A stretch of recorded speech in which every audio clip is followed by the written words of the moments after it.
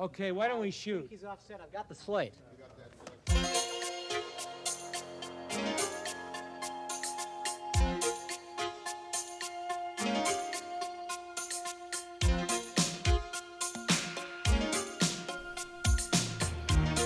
Hello, and welcome to the Arc of E podcast. My name is Noah. And my name is Gavin. And we're the Blanchard brothers, back once again. I don't want to jinx it, but this has been the most regularly occurring run of this series, I think. Yeah, pretty much. Since we started the new feed. What's on the agenda for today? Sounds like another 2x2's review. I think so. Yeah, we're doing another 2x2 review. Hopefully everybody's not sick of them yet. And a beer. Although I might be after this one is over. We'll see. Oh, yeah. We will see. But yeah, as is tradition, I guess for the last couple episodes, have you been watching anything else before we get into these retro reviews? I went back and I started the episode that Shane passes away on Eastbound. I noticed that because you fucked up my count. My bad. It's whatever. But I then knew what episode I was on. But then I watched everything after that. Okay, well, we're still midway. We got 3 left. Okay. So I know what happens. I didn't. So let's not talk about it. When you finish it, we'll talk about what happened. Because I was just like, talk about a show that ended not a full decade ago. Almost. It was a while ago. Yeah. That's been a joy to go back through. I mentioned that last time. Still watching some Mobile Suit Gundam as well. Waiting on my Part 2 Blu-ray to get here, so I might have to watch something in the interim. We'll see what happens. TV-wise, have we talked about the Midnight Gospel at all? No. I'm about halfway through. New Netflix show. Pendleton Ward of Adventure Time fame. Okay. Does all the animation for it. But Duncan Trussell, who people may know from the Joe Rogan podcast, if we got any Rogan heads out there. But I think he's a stand-up, but he's very into psychedelics and like different drug trip experiences, mind expanding, etc. So the show is basically this like intergalactic traveler who basically sticks his head into like a simulator that transports him across like a multiverse of planets. So every episode's a different planet, and the setup is basically he goes there and interviews somebody for his intergalactic like radio show. But basically it's like a podcast with Duncan Trussell that they then animate over top of. The plot, like the first one, Drew Pensky, Dr. Drew is the man, and they're just talking about the effects of drugs in general and like the way different people perceive them. But in the context of the show, Drew Pensky is the president of a planet that's being overrun by a zombie apocalypse. So they're killing zombies the whole time. But they're having like a very normal conversation, conversation. But every once in a while, they'll say something that like references what's going on in the animation, or they'll react to something. Gotcha. It's very, very interesting the way it's put together. Really enjoying it so far. That's the Midnight Gospel. It's on Netflix. Shocker, they dropped it on 420. So it's fairly new. But people can go check that out. I would definitely recommend that one. I mentioned we're already through Eastbound. Tonight is the night that Westworld ends. For good, hopefully? No, they've already been greenlit for season 4. What? So, it seems like they're going to get to do their full 5. I know it was always originally slated to be 5. So I'll watch it. Probably. But what a slog. What a slog. Sounds like it from everything I've heard. 8 episodes, too. But wow. God, what a slog. That's pretty much it on the TV front. You got anything else you want to throw at me? I watched this movie. It was we're talking movies now. I don't have more TV. That's the only TV cool. I've watched. Okay. What is it? It's got. We don't really take everything out of the dock and everything anymore. No, we don't. The ships are already movie set. arc time. Yeah, we moved them out of the dock in lieu of the virus. Just they're dry docked. Yeah, they're dry docked somewhere. Yeah, we just sit in the boat. Yeah. We don't take it out. Exactly. Yeah. We're like the kids in Jaws. Michael, get out of that boat. I watched this quirky little crime caper comedy called Bottle Rocket. You ever seen it? It was crazy. It was really quirky. I guess I can't do that as a retro review now. I mean, I did it. I mean, if you want to retroactively say I had to. I was thinking we could make this new segment called I Watched Wes. And like just I'll randomly pick a Wes Anderson movie and watch it for the next couple months. That was my thought after you forced me to watch a Seth MacFarlane joint that I was gonna take some kind of revenge, but yeah. But I beat so you you watched it. Bottle Rocket. I did watch Bottle Rocket. Yeah, you fucking took the gun out of the holster first? I don't know. I drew first, yeah. Yeah. I drew first blood. Yeah. What'd you think? I have to think that the only reason why it is how it is like the Owen Wilson of it all. Knowing like he wrote a good bit of it, right? He They wrote. co-wrote the screenplay Yeah, together. I feel like I don't know who did what. If one guy's a more dialogue heavy and the I other. feel like Owen Wilson's the dialogue person on this, and the quirky weirdness stuff just comes from Wes Anderson. I don't know. I enjoyed it. I thought it was neat. I could see like I'm guessing what I'm going to be able to see in the future, like the trappings and the origins of like some of like the quirkiness of like the characters involved. I mean, I went back and watched it recently as well. Yeah. This is the least Wes Anderson movie. Yeah, ever. definitely. At the same time, there's still so many hallmarks that you'll see expanded on in the future. But this is the easy one to show somebody who is completely unfamiliar because it's not too far. And again, I think Tenenbaums is approachable as well.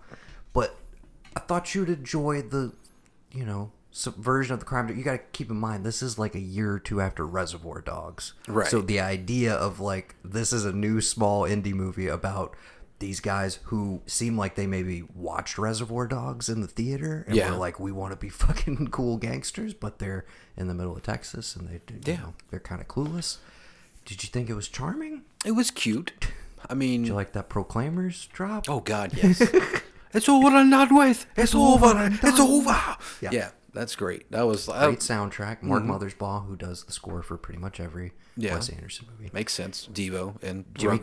Caan comes in. You had to love the Jimmy Caan He of it all. he is just like on a different level in this movie, man. Like I'm so used to like Thief and like Godfather. I want to take him to the mattresses. Like he's Sonny Corleone, but then like he's so fucking quirky and weird. It's like Training with his Asian keto master. exactly, Yeah. and so he does all that to like rob someone's house. Like He sends the whole once he meets Bob and sees country club and blah, what you're thinking is of course they're in now, they're in the game or whatever, and the inversion being that he robs their house, and it's that seems like a very small time criminal enterprise for somebody to do. That's literally what they're doing in the opening of the movie, but he's a fucking professional sort of, but you're still okay, maybe he's not this yeah, because he's definitely not thief. You definitely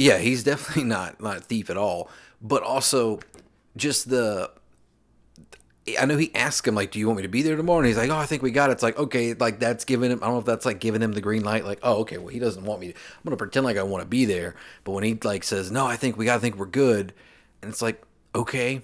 And knowing, you find out early on oh no, that's the guy that he used to work for with landscaping and lawn work, the lawn wranglers, lawn wranglers, yeah, okay, somebody's still got to do the landscaping.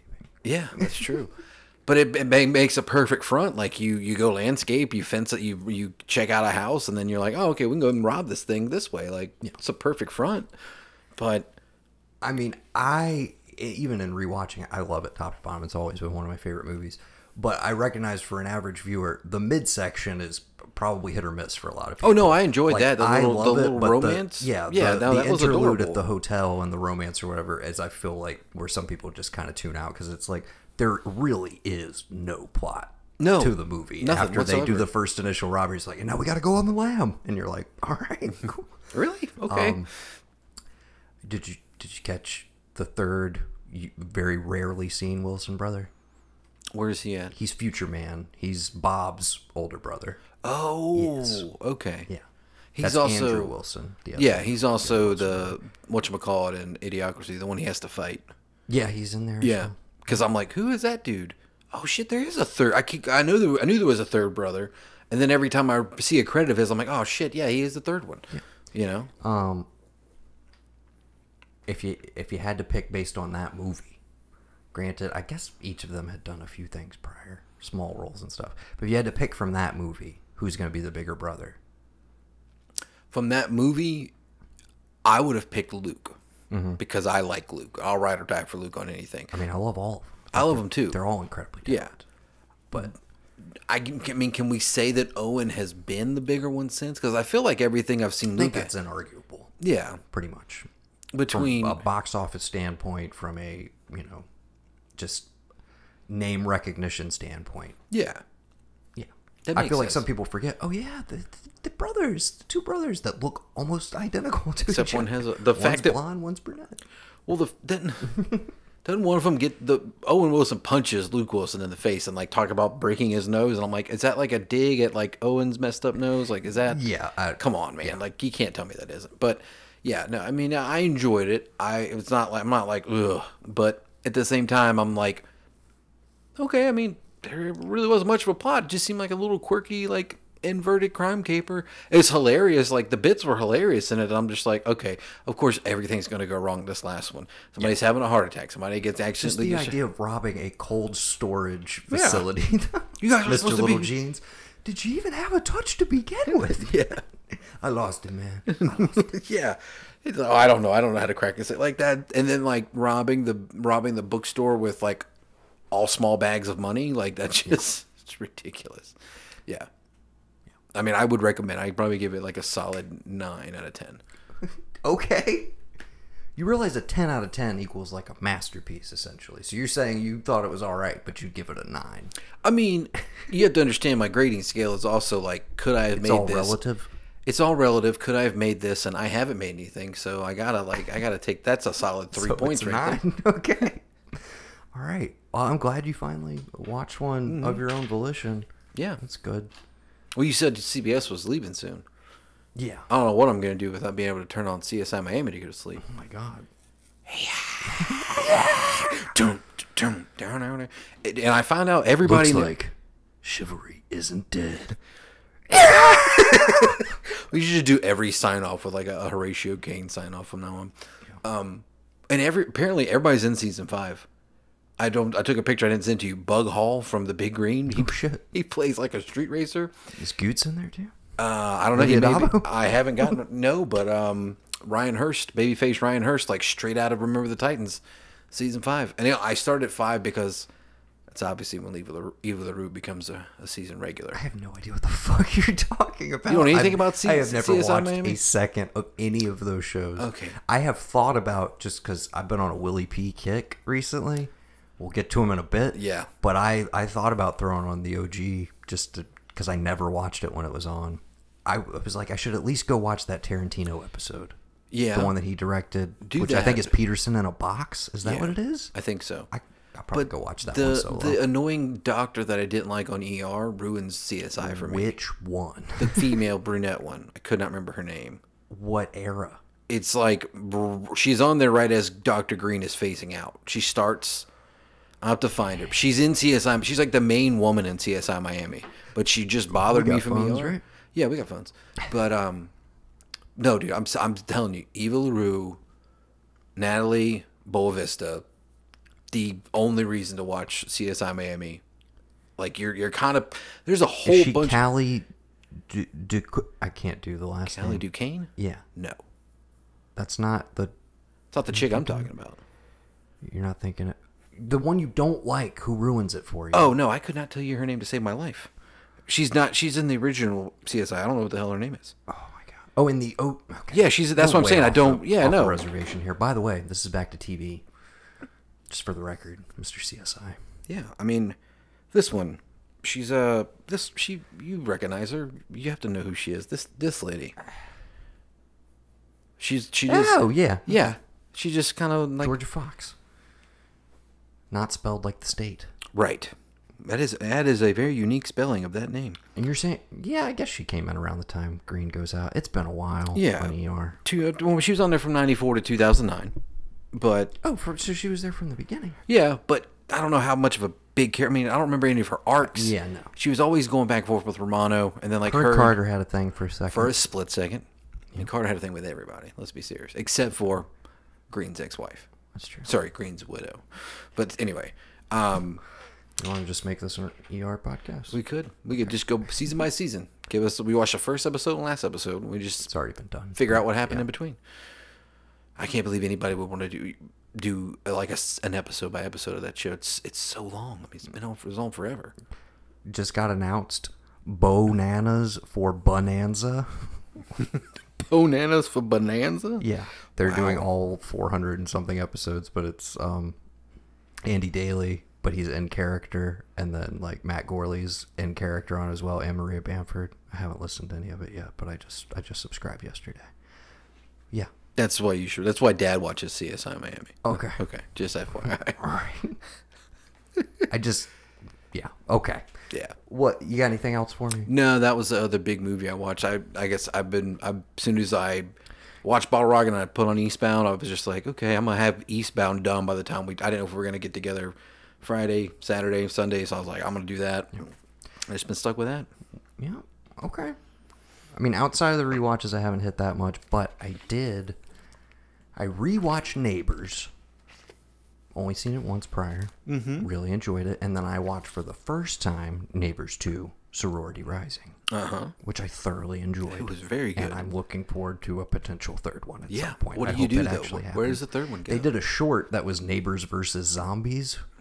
That could work. It was like 3 minutes, but I would watch that. Yeah, I'd watch that all day. I didn't even think about that. That's dope. But no, I genuinely was surprised with like how they subverted things, and then going back and watching the first one again, I was like, I forgot how like reverential it is towards the frat guys.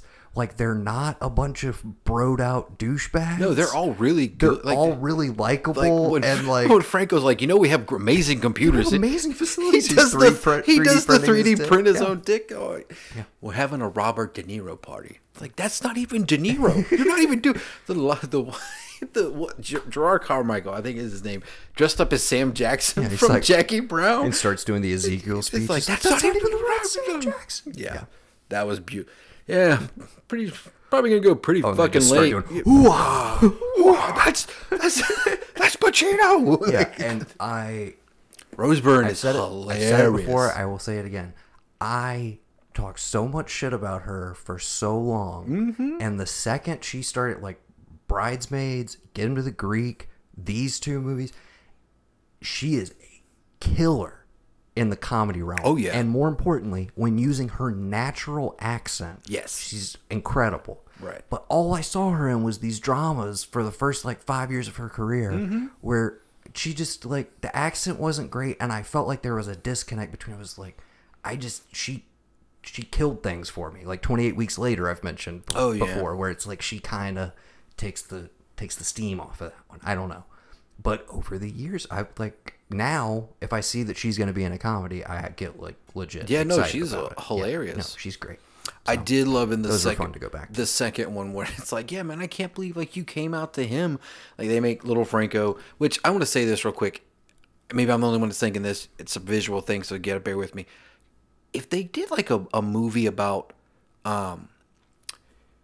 Monty Clift's life, do you think young Franco could play? He's played, and where Franco has played Montgomery Clift, and like, because Franco makes like 1 billion movies. Yeah, he's directed but like 50 movies Dave more than James. I feel like Dave Franco, he just has a Monty Clift. Because I'm pretty sure he's. Maybe I saw that and it's been played it in the back of my mind, but like I just feel like he to me is like, I know it's all Efron and all that, but like his character in the first one and like the arc of like, man, come on, Teddy, this and that. Like he's there to learn, there to go to school. Like, dude, this is bullshit. Like, I'm going to go to school. Yeah. Whatnot. And the fact that they end it with like, Teddy's like, I'm just going to be like an Abercrombie model. I'm just going to stand there with my shirt off. Yeah. And that's what he does. And the way they bring it into the fold in the second one, and then like all the girls kind of turn on him. No, his transition, like, I feel like it's kind of weird, and not really that weird, but in the 80s, those guys were always the villains, essentially. Yes.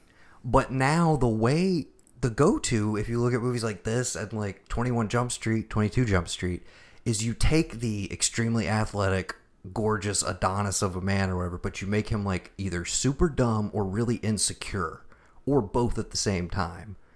And that whole element of Efron just like kind of slowly, that's why I actually prefer him in the second one, and I think it's one of the better comedy sequels recently, is him kind of coming to terms with like what his life is at that point.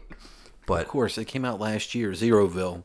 I don't know why I didn't put two and two together. Yeah, and which apparently is not very good. Oh yeah, I mean, I just thought about it the other day, and I thought like I was having a revelatory thought, but I realized probably somebody else has already put two and two together. The kid looks just like him, but even after the accident. So Yeah, no, I loved, but the bit about coming out, Gerard Carmichael's like, me, sometimes you got to suck a dick to realize you don't like sucking dick. I remember watching that in theaters you've never been to I don't think you've ever been to a comedy with me. I don't think we've ever seen anything Not comedic. really. I mean, we've seen things that are comedic. Yeah, Bad but like Boys for Life comes to mind. So But what? I said Bad Boys for Life earlier this year yes. comes to mind. But like something tons that's of laugh out loud. Yeah, but like in a comedy like that, I'm been told like I ruin it for people because I can't control myself in the theater. It's one of those like I'm not talking, I'm not texting, I'm like having a fucking blast. Like apparently I ruined Jackass 3 for a few people and Neighbors 2 in theaters because I couldn't stop laughing. It was fucking hilarious.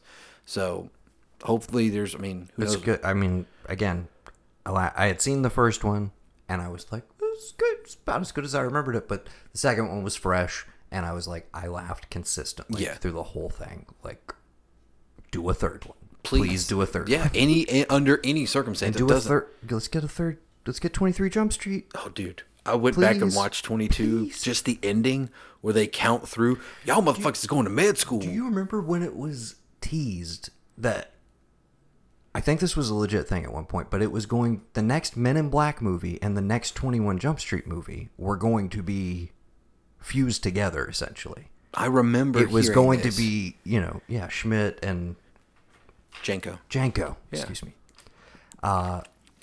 Meeting up with, I guess, I don't know if it was going to be J and K and they were going to try and get them back in, or if it was going to be Hemsworth and Tessa Thompson. Yeah. But I'm saying, in retrospect, don't you think that they wish they had fucking pulled the trigger on that after as Men in opposed- Black International completely came and went and Yeah. disappeared and nobody cared? Yeah. That would have been fun. It's like I It's said. not too late, guys. I It's went not back too and, late. and just checked out the end credits of 22 Jump Street where they go through all the different and like where they cut and I think Rogan comes in at one point and then it's like what contract dispute? He comes back and then they go to get Richard Grieco to come back or whatever. You're a legend, man. Yeah, hey, thanks, man. It's like brilliant. It's great. I'm just trying to think of other things that you could bring back that Well, I mean, that deserves no things that like mid to 2010s that like could totally have a third or another sequel to that I think were hilarious. I thought you were don't going know. the route of like the self-aware Yeah. remake of a TV show, which they immediately tried to do again with Baywatch. And Yeah. I never watched Baywatch. Mayfield, huge proponent for that movie. Like he says it's great. Wait a minute, are you saying they tried to make Baywatch a series again, or they No, took the I'm series and saying made it? They took I enjoyed the shit they out of took the movie. concept of 21, 22 Jump Street. Dude, something you and Mayfield agree on? Holy Yeah. shit. We got to get you guys to do a Baywatch pod. We should. I mean, And you and I still need to go back and do that. I mean, if he wants that to watch series all the Baywatch series pod. ones, dude. I mean, I'm telling you that TV movie of a season premiere. It's like 2 hours long. Yeah. What's our girls in it? Some people stand in the darkness. Afraid to step into the light. We don't have to do the whole thing. Okay. All right, it's gonna be I've all got, Yeah. What else you got for rewatches? And we'll get into these reviews. I've literally got. I don't think I've watched. Excuse me. I just squeezed in a little. Before trilogy. Over the last 2 days. What? Have you seen any of the Before Sunrise, Before Sunset? Oh yeah, I mean, I saw them as they came out. Yeah, I didn't watch You them. did see them as they came out. Because Before Sunset, when's the? Sunrise is the first one. Sunset's 9 years later. Midnight's Yes. 9 years later. Yes, I didn't see the most recent one. The first two, I didn't. That's what I was gonna say. I had seen the first two, but I never saw Midnight when it came out.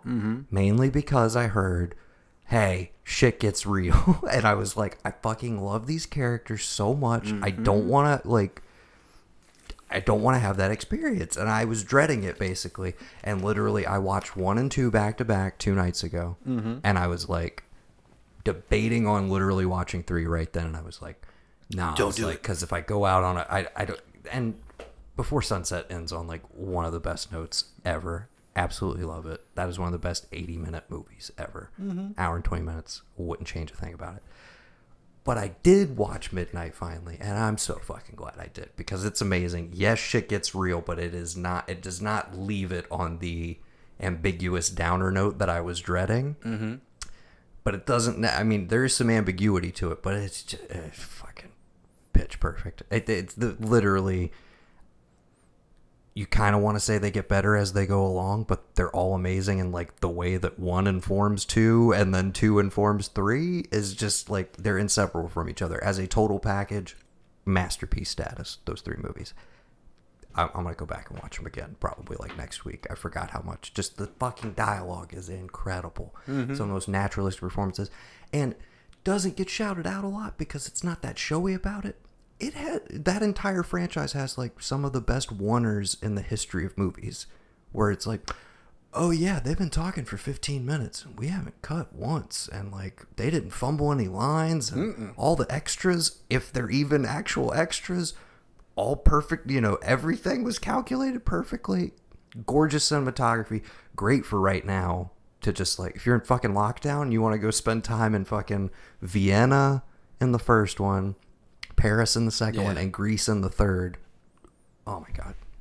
Absolutely. And like, I had this revelation while I was watching it. Julie Delpy, like, exists in my mind as just she's a huge name.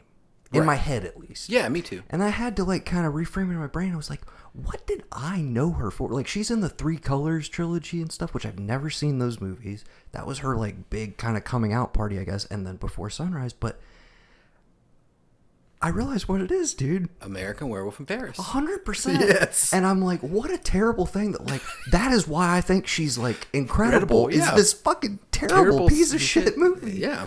But that trailer where she undresses and like simultaneously turns into a werewolf that was ingrained in my brain for like years before I even saw that movie. I remember the trailer for it when I was too young to see it and being like, what is going on here? And then when I finally did, I was like, what? It's not even fun.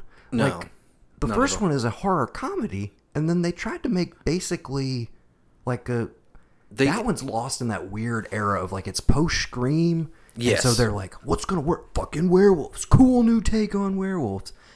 I think Cursed did it right, though. Yeah. I mean, anytime you can get Joshua Jackson as on screen in a movie in a lead, I'll go for it. But young Jesse Eisenberg, Christina Ricci, it's great.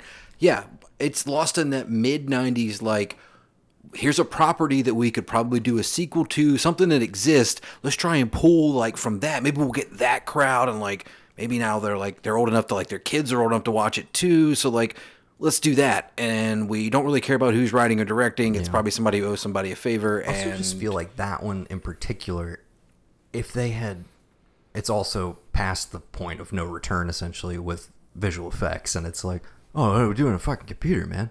Yeah. We're not good. Like, and somebody's Stan Winston. Yeah. Somebody's queuing up Windows 95 to, like, make these. Yeah. Yeah. Mm-hmm. But anyway, I was just like, again, in my head, giant star, huge celebrity. She's been integral to, like, indie movies in particular for, like, decades now.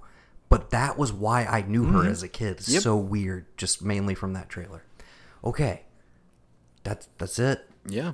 We're about half hour into the cast. You ready to start some fucking 2x2? I mean, we can. I'm pretty sure it's going to be 20 minutes on the first one and like another hour on the second one. But all right, let's roll. We'll see what happens. I'm interested in your take on something that I know you've never seen. That's the only reason I gave it to you. Okay. That's the only reason? Trust me. If I had Lockout, I would have given you Lockout, but I don't know where I put it. So I got to find it. I've been searching, but I don't have it yet. Figure that out. Yeah. All right. Without further ado, it's time for 2x2 retro reviews. And we're kicking things off right now with 2014's A Million Ways to Die in the West. I was going to make a joke. Fuck. Make the joke. We're starting with Westworld Season 3, and then I was going to be like, wait, 8 Million Ways to Die? The Jeff Bridges movie? Yeah, this is A Million Ways to Die in the West, and this is the Red Band trailer for you listeners with sensitive fucking ears.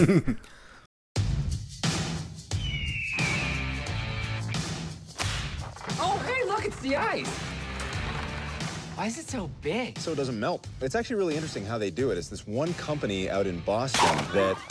Ah! Ah! That went south so fast! Ah! The American West is a terrible place in time. Everything out here that's not you wants to kill you. Angry drunk people, hungry animals, outlaws.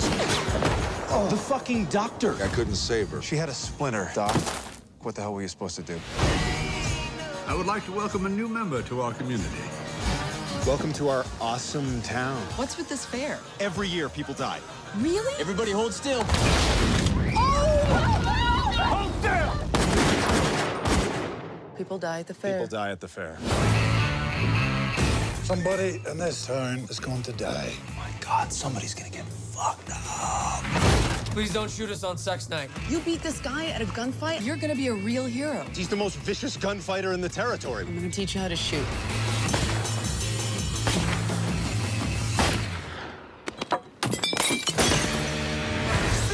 Oh my God, I just broke up with her. Quick, just pretend you're my girlfriend. I'm his girlfriend. A lot of sexual activity. All the time. I live inside her. So if you want to send me a letter, you gotta address it care of her vagina. Yep. Aim up. Get ready, I'm about to shoot a full load at your cans. Shut the fuck up.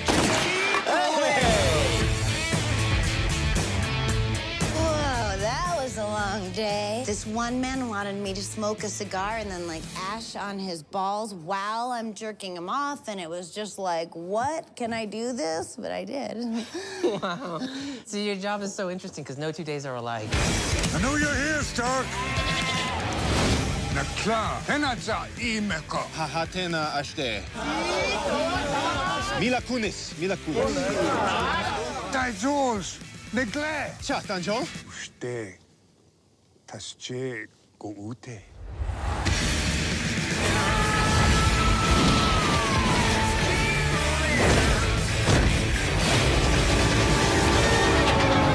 What do you say I steal a bottle of whiskey and we hit the road? I love that idea. Your dick's out. Oh. A million ways to die in the West. Maybe the frontier's not so bad after all. Hey, it's a sweet young couple. Can I interest you folks in a miracle cure? Holy shit! Okay, I think that trailer was almost as long as this fucking movie. Yeah. What did you think? As I mentioned on the last cast, it's been one of our running jokes that I haven't seen this. You've shown me clips of it. I've watched them with you. You've laughed hysterically when you've watched I've chuckled. Yeah, well, I've chuckled. yeah. And so I try to keep an open mind. I even got I got Veronica excited about this one. I was like, hey, it's comedy. I've never seen it. Gavin loves it. Like, you want to check this out with me? She's like, all right. How long did she make it? Oh, she watched the whole. I mean, she was present for the whole thing.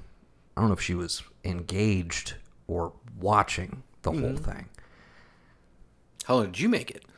I watched the. Hey, I take my duties very seriously. Okay, good. That's 2x2 retro reviews is sacred. okay. All Good. right? And so don't come in here with any like to live and die in where? Don't Do you live and die in Louisiana? What? No. Yeah. No. I loved.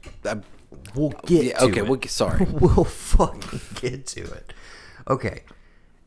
So, and another hallmark of this network, we don't usually go out of our way to like bash on anything or like shit on it. It's like if we didn't care for it, we kind of politely just move the fuck on with whatever we're talking about. So I was determined with like, I can't come in here and just be like, dude, didn't work for me. Segment over, okay? So I was really trying to reckon with why A Million Ways to Die in the West does not really work for me at all. Yeah. Paramount is that fucking runtime. This movie is way too long. Now, from what I understand, the DVD you gave me, that's the theatrical cut? I don't think so. I think that's the unrated cut. I don't think it's what I don't know. We'll look at the box together. Yeah. But I'm pretty sure, because, excuse me, let me just check the runtime right here. Hour 56 Yeah. is what I watched. So, Right. yeah, hour 56 for the theatrical Okay. cut. Yeah. So I wasn't watching the extended cut or anything like that. Okay. Wouldn't be opposed to possibly checking it out at some point, but I don't see how a bunch of other gags shoved into the midst of this would like make me like it all that much more. I don't know if I've ever seen the full-on unrated whatever either, so I don't know. So the runtime's a bit of an issue. Mm-hmm. Just, and I hesitate. I don't even consider this a high concept comedy, but most high concept comedies, I feel like you need to be in and out in like 90 minutes, Right. roughly. I mean, we went through a whole almost a decade long stretch of everybody. I mean, they made tons of money, but everybody commenting on the fact that like these Apatow movies are just too fucking long, man. They're 2 hours or whatever. Now, the length never bothered me in those because one thing, and this relates to part of my issues with Million Ways to Die in the West, those movies have characters that I care about and like interesting dynamics between them, and like the comedy is there consistently, but like you get attached to the people and you care about them a little bit. And that at the end of the day is my biggest barrier to entry with this, is Seth MacFarlane playing the lead role. Mm-hmm. I do not like, maybe we should contextualize it for people. He's coming off of what I believe at the time was the highest grossing comedy of all time. Am I incorrect? I thought Ted was, yeah. I'm almost positive it went, The Hangover set the new record. Right. The first one when that came out. And then I think we didn't have another contender until Ted, which is over $500 million international. Huge hit on a $40 million budget. So, totally makes sense that he's got free reign, carte blanche to do whatever the fuck he wants next. Right. I don't know, like, what... I would love to talk to him about what he was so passionate about in terms of, like, I want to make a comedic Western. Like, we don't have enough of those. I understand the instinct. I understand, like, maybe you're a fan of Blazing Saddles and you're like, why don't they make them like that anymore? Well, this movie is not that. No, of course not. But it's not even a modern equivalent to me because so much of the actual story and, like, kind of character arc narrative has been done to death in so many other things.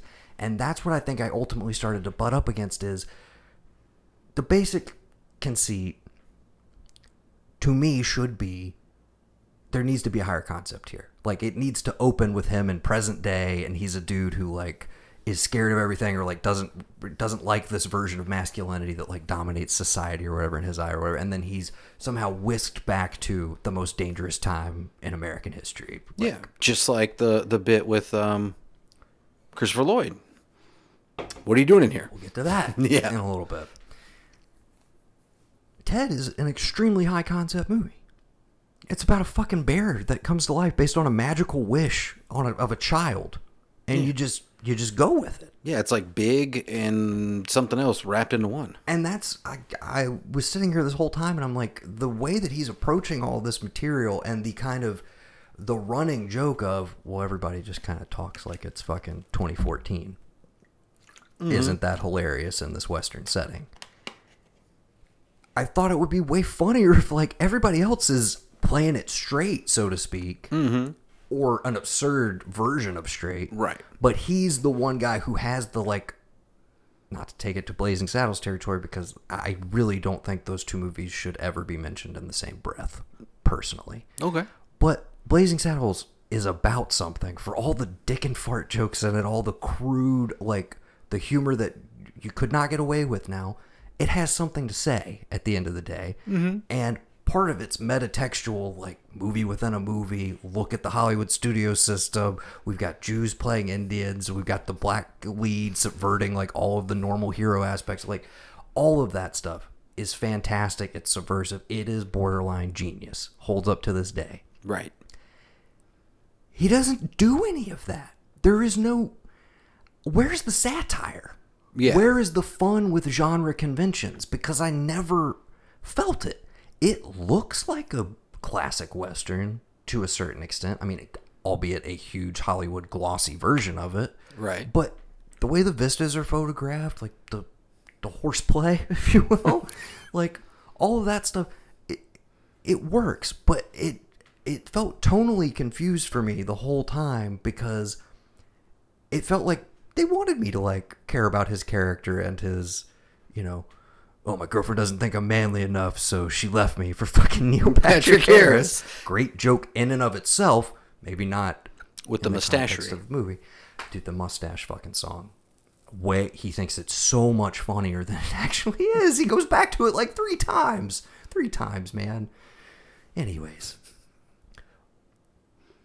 I could never get that invested in like, oh man, your girl, like, it's like, dude, fucking Charlize Theron is right here. Like, why are you still hung up on Amanda Seyfried? And it's just like, because that's what the narrative demands, is that he eventually realizes like, oh, I've had this great girl here all along and I totally missed it. And I'm like, I've seen that so many times. Mm-hmm. But he is such a cynical bastard. I'm talking Seth MacFarlane, the individual. Yeah. That I can't trust him or put any emotional weight into. I just don't buy it. Mm-hmm. Any moment where he's like basically wanting me to feel bad for the character kind of getting like screwed over by the context of his circumstances, I just have a hard time like latching on to the character at all, which is not like paramount in a comedy. It's not necessary. Mm-hmm. But the movie felt like it wanted me to go there. It felt like it wanted to like have the heart, which Ted does in a weird, fucked up kind of way. But like it manages to bring some of that into it. And this just, it felt so false and like disingenuous to me. I don't know how else to describe it. To me, you keep this exact same screenplay in place. Mm-hmm. You could even keep most of the principal actors, except you swap MacFarlane out with like Michael Cera or something. A meek individual, the exact opposite of what you think of as like a masculine hero or whatever. You underplay it. You cast us with an actual, like, a nerd, if you will. Yeah. Not somebody who's affecting the, like, oh, I'm just a normal guy or whatever, and there's all this machismo around me, and like, blah, like, it just, to me, it would play better if he was not at the center of it. Or if he was at the center of it, playing a very broad character with an accent or something. Right. I think it's literally, it's just him. Mm-hmm. And I don't inherently dislike him. I think he's charming in interviews and stuff like that. But I also, like, so much of this is tied in with, like, he's put out albums and shit, but, like, I think of his preferred era as, like, doesn't this dude fucking dig on, like, 30s and 40s musicals and, like, film noir probably? Why not make a film noir satire? Yeah, When's the last time we got one of those? That's the, like, I don't know. I'm trying to think of one. But that, I guess that's where it kind of came from. So I was like, where was the... I got this burning, like, I've always wanted to do a Western. Like, that's your second thing out of the gate. Now, granted, yes, Family Guy. He's established as, I mean... Yeah. Of course. But just that this was, like, the next thing. The I can do anything, this is the movie I want to make, was a little bit lost on me. I cannot believe I did almost 10 minutes straight. Yeah. On this movie. Now, let's talk about what works in it. Okay. Because it's not without its redeeming values, but I could count on my one hand the things that genuinely had me dying. Okay, what are they? One was the clip you had already showed me multiple times, which is absolutely hysterical. It's the funniest moment in the whole fucking movie, and it has nothing to do with any of our principal actors. Mm-hmm. It's fucking Ralph Garman, who I adore. Hashtag Garmy Strong, okay? And it's the whole, like, how about we put some real money on it? How about a whole $1? No one's ever seen a dollar. $1 bill. Take your hand off. Take your hand off, boy. That's a $1 bill. Yeah. Great stuff. All the crowd reactions, like... What about building? Haskins was fine. No, I mean, just getting tore apart by the bull. No, I mean, yeah, that's another thing. The physical comedy, for the most part, the ice thing, which is in the trailer, I already knew, like, the bit itself is funny. I honestly, I wanted more of that.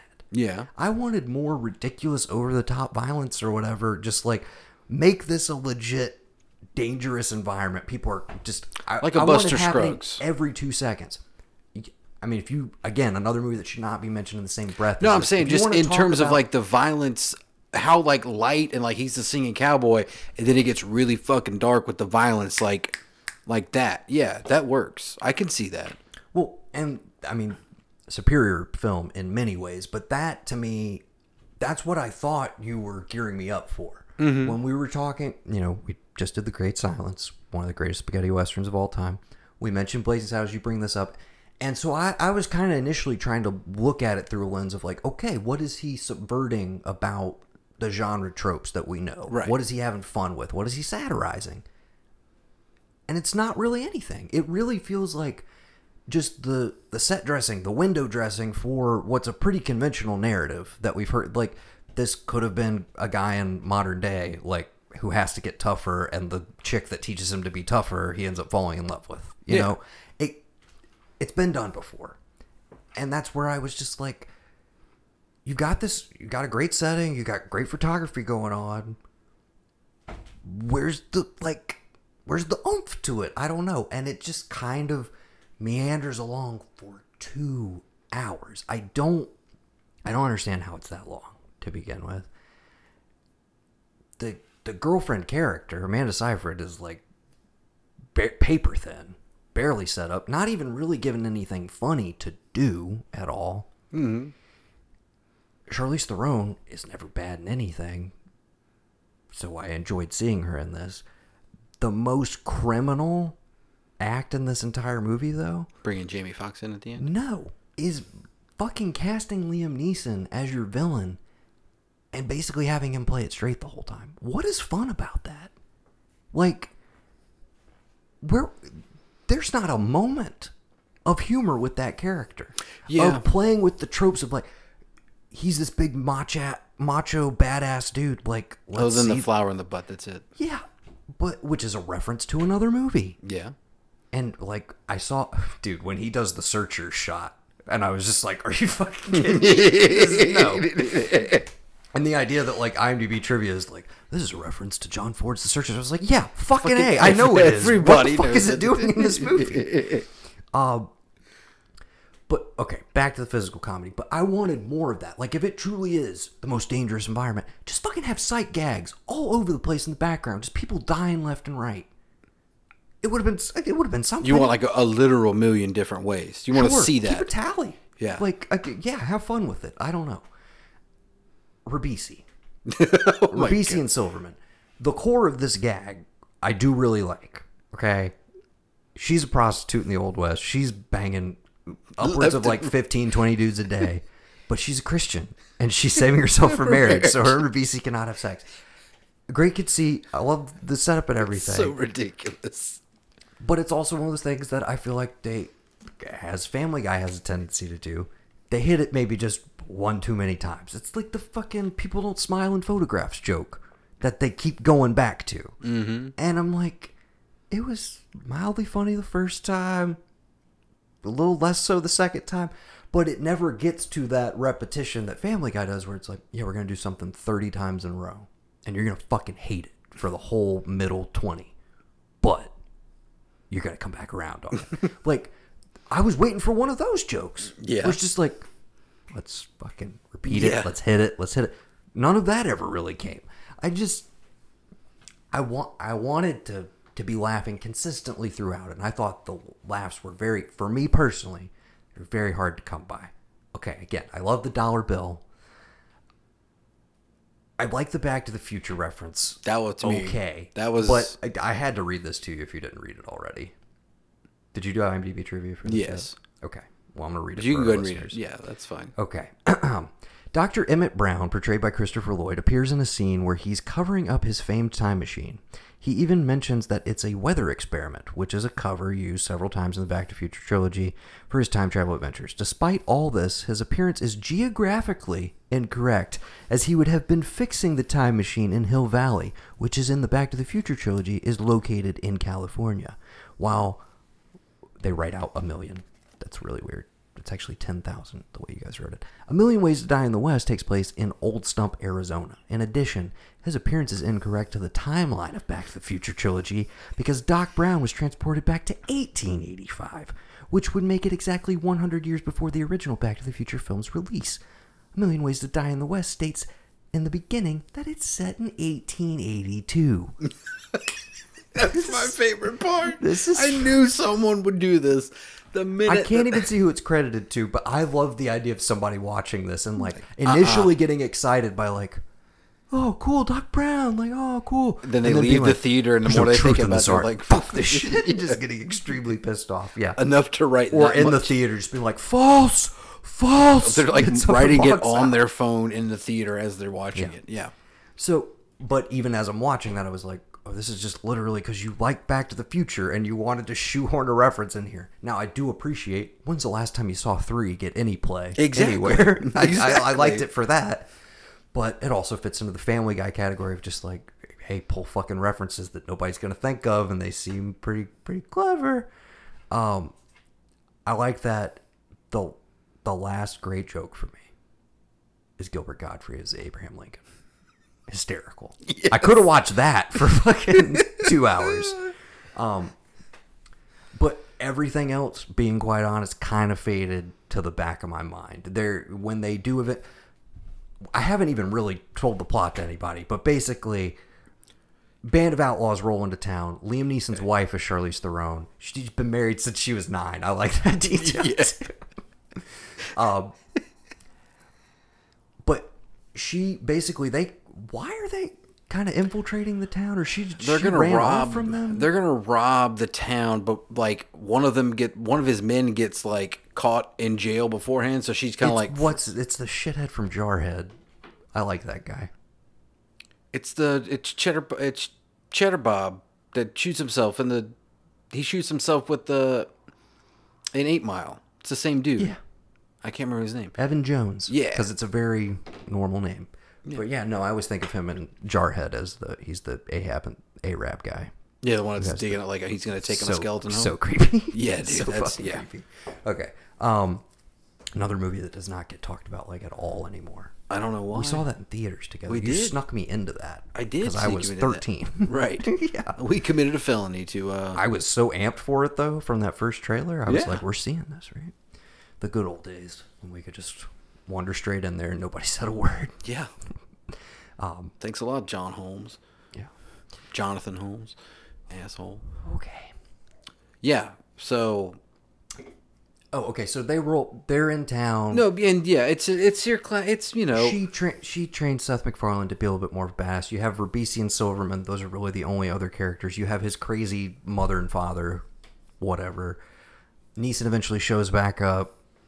They have a showdown, and he uses his wits to defeat him. I did like that. He uses the snake bite venom.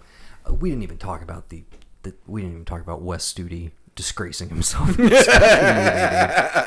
The Indian scene, if you're gonna do one to begin with, you're going up against Blazing Saddles. So don't do it in the first place. You're drawing way too many direct comparisons. But his name is Cochise. Yes. Come on. Yeah. Like, and the Mila Kunis, like, whatever. The drug trip. So self-indulgent and not funny at all. Yeah. I'm sorry. You compare that to the 21 and 22 Jump Street sequences. Whatever, man. So yeah, he goes out in the desert. Eventually he gets the snake bite stuff. He dips the bullet in snake bite venom, shoots Liam Neeson, grazes him, but it's enough to kill him. Yeah. Also, he has a showdown midway through with Neil Patrick Harris where he's been poisoned and shits 2 full hats in front of everybody. I guess that's the Family Guy bit. Like, how long is this going to go on? Yeah, that's the one that it just keeps going and going. Yeah. Him fighting the person for the hat and them just like, no. And no, then it's the finale, which you had already showed me as well. Excuse me, not the finale, but the post-credits scene, which you had already showed me. And I found very funny. And I didn't realize when I'm watching the movie and they introduced like, yeah, come shoot the runaway slaves or whatever. It's like, okay, that's a little like, are you going to say anything about it? Basically, right. Like you're referencing something here, but are you going to do anything with it? Mm-hmm. And I didn't really think he did. And come to find out, also found this in specious IMDb bullshit. Apparently, that final scene was not in there. It tested, so the whole shooting runaway slave machine or whatever tested so poorly with audiences that were upset by it that they added in Jamie Foxx coming in to shoot the proprietor and also end the entire movie with, now give me one of them white women. Like, to even the scales, I guess. Like, yeah. That felt a little gross to me where I was like, okay, so you got, like, this wasn't even like a cool, fun, like, Django reference you guys had planned out. This was like, oh shit, we need some black cred. Can somebody get Jamie Foxx to come over here and do a cameo? Like, that felt a little weird to me. But anyways, I mean, I appreciate your honest opinion. I'm trying to give you reasons here. No, I don't want to that's- just come no, in and be you like, could- this is stupid. Because You see... could have, though. It's fine. But I saw a lot of areas where I was like, I see what could have worked here. Yeah. But I also think it's very telling that right after this movie, which does considerably less than Dead. Yeah. But it wasn't a flop necessarily. I think it ends up doubling its budget. Yeah. Worldwide. Totally fine. Or whatever. But I think it's very telling that he immediately goes back to Ted 2. Yeah. Also to diminishing returns, and then has stepped out of the fucking game since. He has the Orville, which I've never watched an episode of. I was going to ask you, do you watch the Orville? I have no... Because you're a huge Family Guy fan, and I didn't know if you, like, he's the draw or what the Well, I'm draw not like a is. huge Family Guy fan. I'm just like, I'm on that scale as opposed to like South Park and stuff. But, again, I know that show is more ensemble, but he's the lead in it, and that's one of those where I'm like, well, maybe he turns on a different style or whatever, and maybe he would be okay in that. But I think it's very telling that he has just, like, kind of stayed in the television realm, and he's like, I got my Star Trek show I've always wanted to do, that's it. But I think this guy's got a film noir satire in him. Yeah, I definitely think so. Or something of that era. All the Just bits that make they've him done a- in Family Guy, making with noir stuff, I think they could. The thing with him, and I've said it before, and it's the same thing with a few of the celebrities, I can just appreciate someone who, through sheer randomized luck of it all, is still here and decided I'm just gonna do what I want to do, and if it pisses people off, I don't care, because I'm supposed to be dead. I'm not supposed to be here, you know. So I can appreciate that about people who've gone through that and have gone. Cause I mean, there's plenty of people who just like let that cripple them, and that's it. But there's plenty of people who, you know, as much as people don't want to talk about him and like kind of whatever. Kanye West has openly said, I probably should have died in the car wreck I was in, but luckily I didn't. Now that I'm here, I'm on borrowed time. Like, I'm not supposed to be here. So same thing with McFarlane and the 9/11 flight. Like, he's not supposed to be, he thinks he isn't supposed to be here. The fact that you had this big ass giant hit with a talking bear that smokes weed with Marky Mark, all that, and the next thing they ask you to do, you don't immediately run and do the sequel to that to try and like get that back out there. You do something that's a passionate thing to you, regardless of what it is, where it comes from, what it does. I can appreciate that on its own merit of just like, hey, probably everybody expected me to do Ted 2. I'll probably get there eventually, but I want to make this because I just want to. I've got carte blanche with the budget. I got Kate Blanchett with the budget, whatever you want to call it, and I go make it.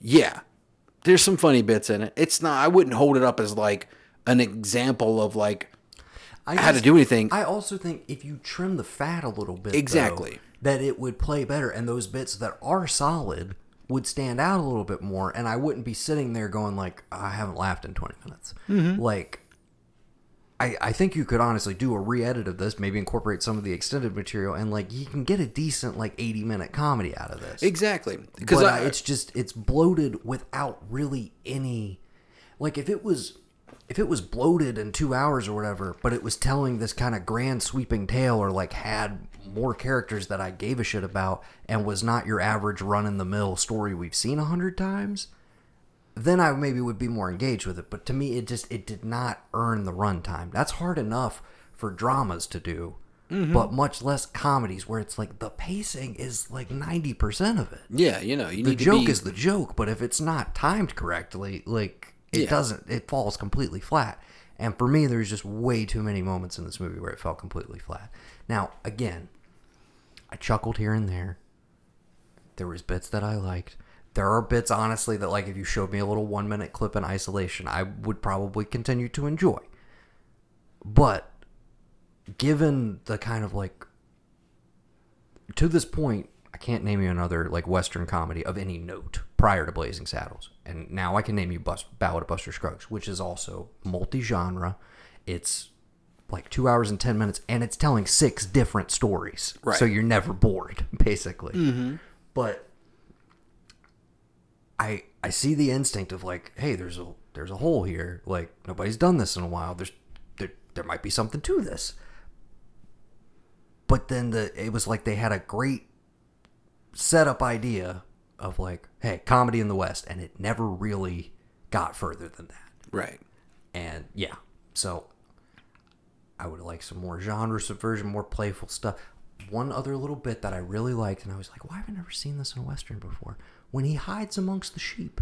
I actually really dug that. Yeah. And then a sheep pisses on his face, and that was a little over the top for me. Yeah. Seeing the sheep's dick literally urinate on him. It was a little much. A little bit. But in theory, I was like, I like the idea of like hiding in the midst of the sheep. It's pretty fucking cool. Like, yeah. And then that moment passed, and I was like, all right, now we're back to this movie.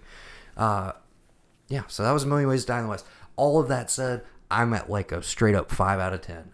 Mediocre in every way, shape, and form to me. It never elevated beyond its like core premise, and like I'm not gonna turn this on again of my own volition. And I gotta be honest, if it's one that I'm like flipping past on TV, I don't know that I'm gonna stop unless it's very close to the dollar bill scene, which is fucking hysterical. You should just play that clip. You should just play that shit as like the either I'll play like it as the outro, maybe, or just play it as the I don't know. Play that instead of the trailer, I guess. I don't know. I'm gonna cut down the trailer, or cut down the trailer, or cut play... out the bit with the Native Americans because you have no idea what the fuck they're saying. Exactly. So. Yeah. Okay. All right. I'm ready. Are we done? All right. That was A Million Ways to Die in the West. Now, we're going back to 85. This is one of those cases where there is an incredible trailer for this movie, which is almost entirely visual. So you know what we're going to do right now? Just going to play a little Wang Chung? We're going to fucking Wang Chung.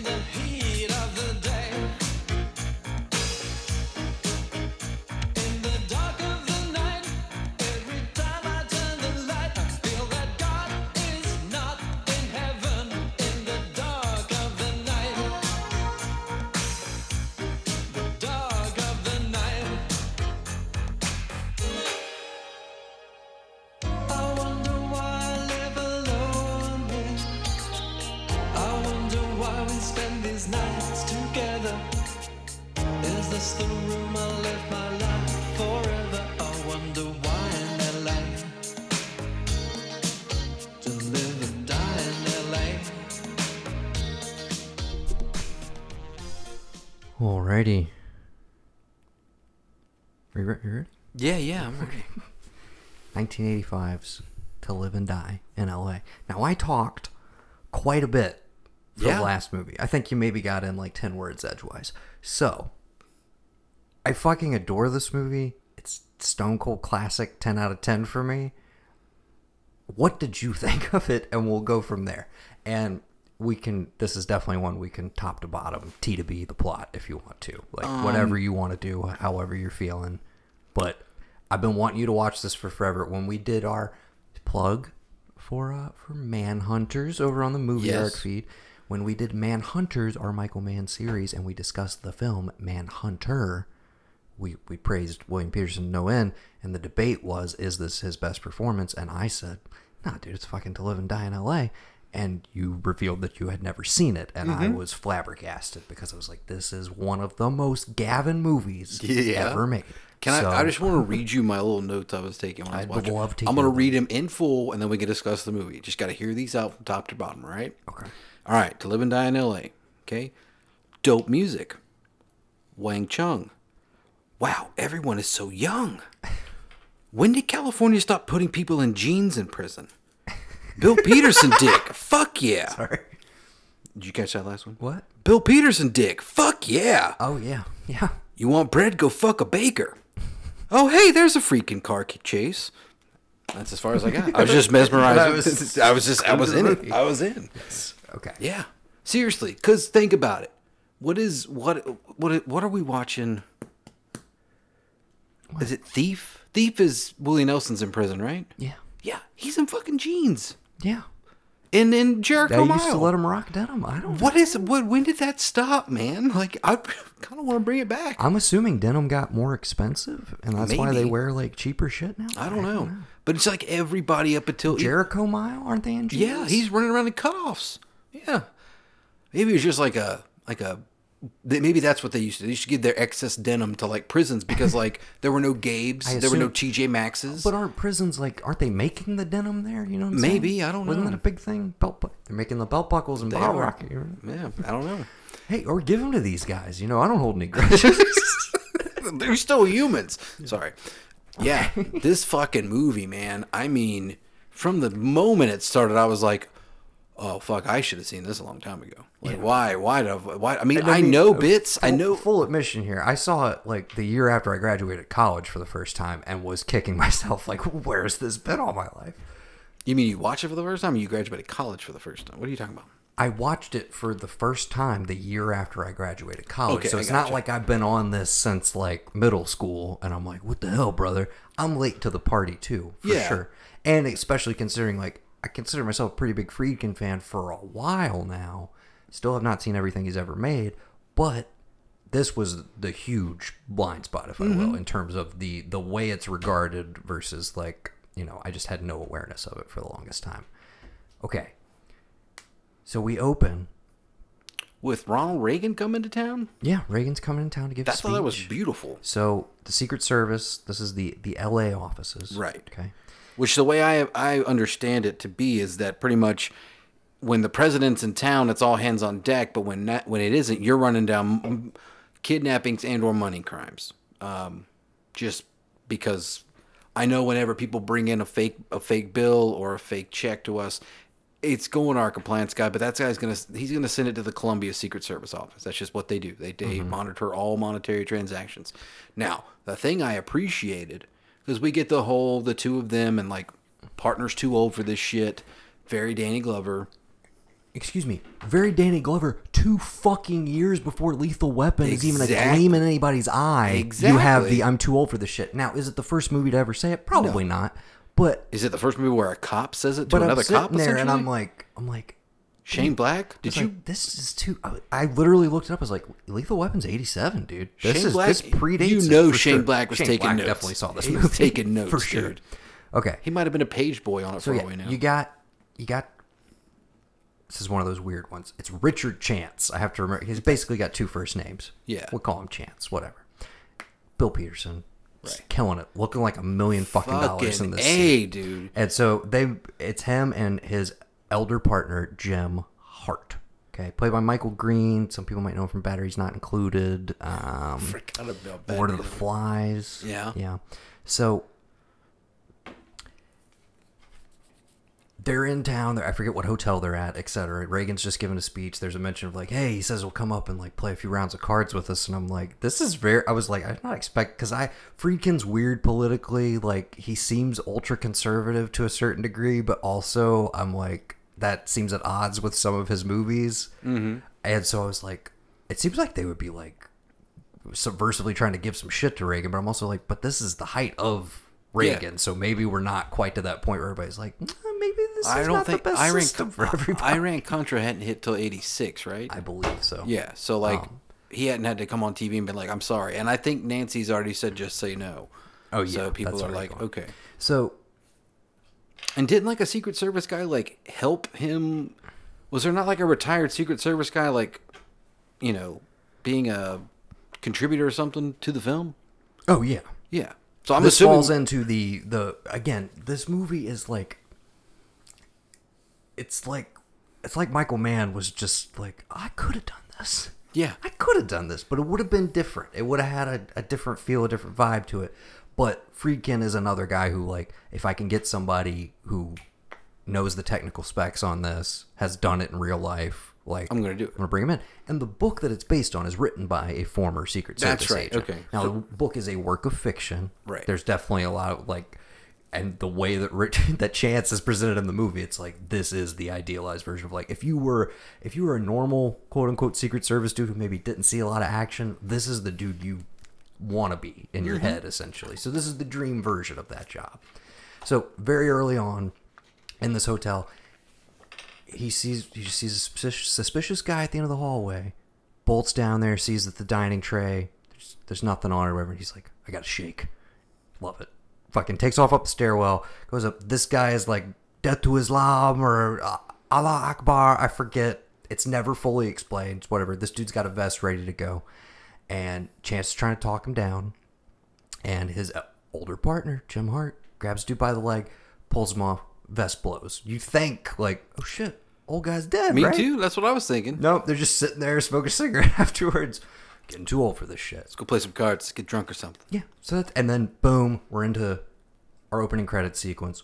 Gorgeous LA photography, Oh my God. sun-drenched 80s LA. Wang Chung kicks in. You got these great neon green and orange title cards. The fucking title cards, man. I was like, why did this shit not jazzed off Oh of it, my man. God, dude. Yeah. It's a retro kid's wet fucking dream. I mean, like, Again, that's why I was like, how did you not see it? this was like probably the best one you've asked me to yet. I don't know if you're gonna be able to top it, honestly. This fucking movie, dude. Like, I can't. I watched it twice. Like, I had to go back and watch it twice. Yes, I feel like we don't really have anything in depth to say about it other than this movie's fucking great. Like literally every single second of it's amazing. No, I mean, I could go ad nauseum about it. Like, one of my favorite things in any movie is like when people, just because I deal with money all the time, when people talk about counterfeiting it. Obviously, like the plates in Rush Hour 2. Mm-hmm. I'm like, oh, okay, I get it. You know, it burns red, whatever. But like Willem Dafoe basically like crafting this from... He's an artist. He's a fucking art, yeah, from like scratch. And like the detail given to like, again... It's one of the 5 best sequences in the movie. It's just him literally showing you, and again, specious IMDb bullshit, but apparently it is so accurate that this was one of those cases where the Secret Service was like, can you take out this detail or this frame? Because you're literally giving people a step-by-step instructional booklet on how to do this. So it's like, can you, and they do the same thing with Breaking Bad, for instance, where it's like, well, we don't show you the 2 or 3 chemical processes in between here. We left out this detail or whatever, because otherwise it's a fucking manual. Yeah. But yeah, the detail that they show you, Rick Masters, Willem Dafoe, killing it. Oh my Absolutely, God. everybody's on fire. Dude, in this just movie. burning the We haven't fucking even- painting. We haven't even gotten to John Pankow yet. Stealth MVP of this movie. Dude, Pankow, my dude. Dude, why was he not in more stuff since? What has he done? Nothing, right? Mad About You. No, Mad About You. Oh, For yeah. years, he was fucking. That's He's Ira. right. He's Paul That's Reiser's right. best friend. Yeah, no, I think he won Dude, Emmys and shit. He's all right. I'm not Pankow's even, okay. I just want to like, you're working for me now. Fucking dude, how do you not, man? This fucking movie. Okay. Sorry, I'm We'll swearing get a lot. I love this thing, man. You have to. It's all good. So after the initial, that's just basically setting up. These guys have history together. Him and his partner Jim Hart. He looks up to him, etc. So we have our opening credit sequence. We get our first glimpse of Rick Masters, Willem Dafoe, but we have no idea who the fuck this dude is, what he has to do with anything. We just see him putting a pretty decent looking painting. I don't know much about modern art. I'm not going to say it's gorgeous or anything, but burning a painting. And we were like, don't quite know what to make of it. Right. All right. So, to move things along a little bit, next time we see Chance, he's on a fucking bridge. Right. And you're like, dude, what happened? Like, he's out of his. Oh man. how far are what did we miss? What? Yeah.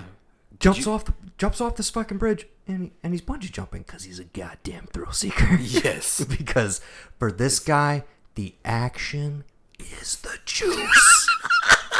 Yes. What does he talk about? His balls going up in his throat. Yeah, he's like, it's great, man. Balls go up in your fucking throat. Like, yeah. That's when you really live and you're alive. Like, what the dude? Okay. So they go out to celebrate afterwards. They're having some brewskis. They're talking about, what they bet on most recently, et cetera, et cetera. And they're heading out. And Jim Hart's like, hey, yeah, I'm going to go track down this lead or whatever. He's like, hey, you don't want me to come out there with you? Going out? And he's like, what's the point in both of us tracking down the same lead? And I was like, I don't know if I understand your logic here, dude. No, like, man. I'm going to go out in this clandestine warehouse in the desert. Totally fine. I'll be all right by myself. Exactly. Very, very, very strange. And then, of course, the second you hear, 2 days left for retirement, I'm like, dude, just, if you're a cop, just never quit. Don't. Or you can quit, but just bail. Never announce your retirement. Never have a day count on it. Because you're never going to see the end of That it. has to be a bit if we ever get to make a movie. We have to have, an old dude that's there and then, what happened to Jim? He retired. What? He didn't tell anybody. Yeah, and like he called, Jim, what's up? Hi, hey, I'm at the house. Whatever. He's just completely fine at home. He's like the Jerry of the office. Like Gary Gergich goes home to his loving family, as opposed to I got 2 days left, and then I get blown away investigating a lead that probably I would have never been able to get any paperwork done, any warrants signed in 2 days to come back here to see this case through. Yeah. So I literally could have fucked off for 2 days and I'd still be alive. Like, well, hey man, I can help you from the shadows, but I'm out of the game. Yeah. But instead... So Hart rolls out to the desert. He sees Masters leave, as far as he knows. So he's like, all right, I'm going to go in and scope it out. It's this big warehouse, fenced-in area, barbed wire. Hops over. Warehouse itself is locked up, but he saw Masters drop a bag in the trash. In the trash after he was done printing and stuff. So he goes and checks the dumpster, and guess who's still there? Rick and his henchman. I forget his name. I don't even know if the dude has a name. I don't think but they even incredibly intense looking dude. Yeah. And it's just immediately, you're in the wrong place at the wrong time, fucker. And but this is your first of many a brutal shotgunning in to this the movie. face. To the fucking No, face. yes. No quarter whatsoever. Nope. Just boom, ice them, and they get the fuck out of Dodge. They're just all right. They're done. So we cut to I love that we stay there, and we just see the ticker. I love every time the timestamps come up. It's always a different font, slightly different, and I also love it's kind of a Christmas movie. It's kind of the whole thing takes place like in the Christmas New Year's season, but it's all in LA, so you would never think of it as such. But yeah, so they come back 2 days later. It's Christmas Eve, and they roll in because obviously he didn't come back from this detail rover, so they're possibly fearing the worst. They don't know what happened. They roll in there in full force. Of course, Masters and his dude have cleared out, but he notices the blood trickling from the garbage. We never see the inside of it, but we can imagine. I mean, we saw him get shotgun in the face. Probably not great looking. We hear the flies buzzing, like great little details and stuff like that. And it's pretty much from that point, we're like, all right, chance means business. Yep. Comes back in to the precinct. I keep calling it, they're fucking Secret Service. I have to keep reminding myself they're not just like LAPD cops, but they're very specifically Secret Service guys who are gonna go off the books very shortly from here. Their head dude, you know who that is? Who? That is Robert Downey Sr. When's the last time you saw old RD Sr. in a movie? I saw the name in the credits, but I kept looking for... I don't know why. Maybe I got this confused with Less Than Zero, and I kept thinking that like Robert Downey Jr. was going to show up, but yeah. No. But yeah, Downey Sr. is the captain, and he assigns him his new partner, right, John Pankow. And they seem totally cordial for the most part at the beginning, but Chance makes it very clear, like, hey, this guy killed my partner. I've been trying to nail this guy for you. I also love the setup of like, they know about Masters. It's not like this thing that they get. He's a new guy on the street. It's like, but this is they're fucking aware Masters. of him. He has a reputation around town. They just haven't been able to nail this guy. I like that element of it. Right. It's not just this one incident that inspires everything. It's like, this guy's been on the streets for this long, and he killed my partner, and he's still getting away with it. Like, we got to shut this guy down. So you have a series of them basically running down different leads. And I'm trying to remember where things first start to kind of like get extracurricular, if you will.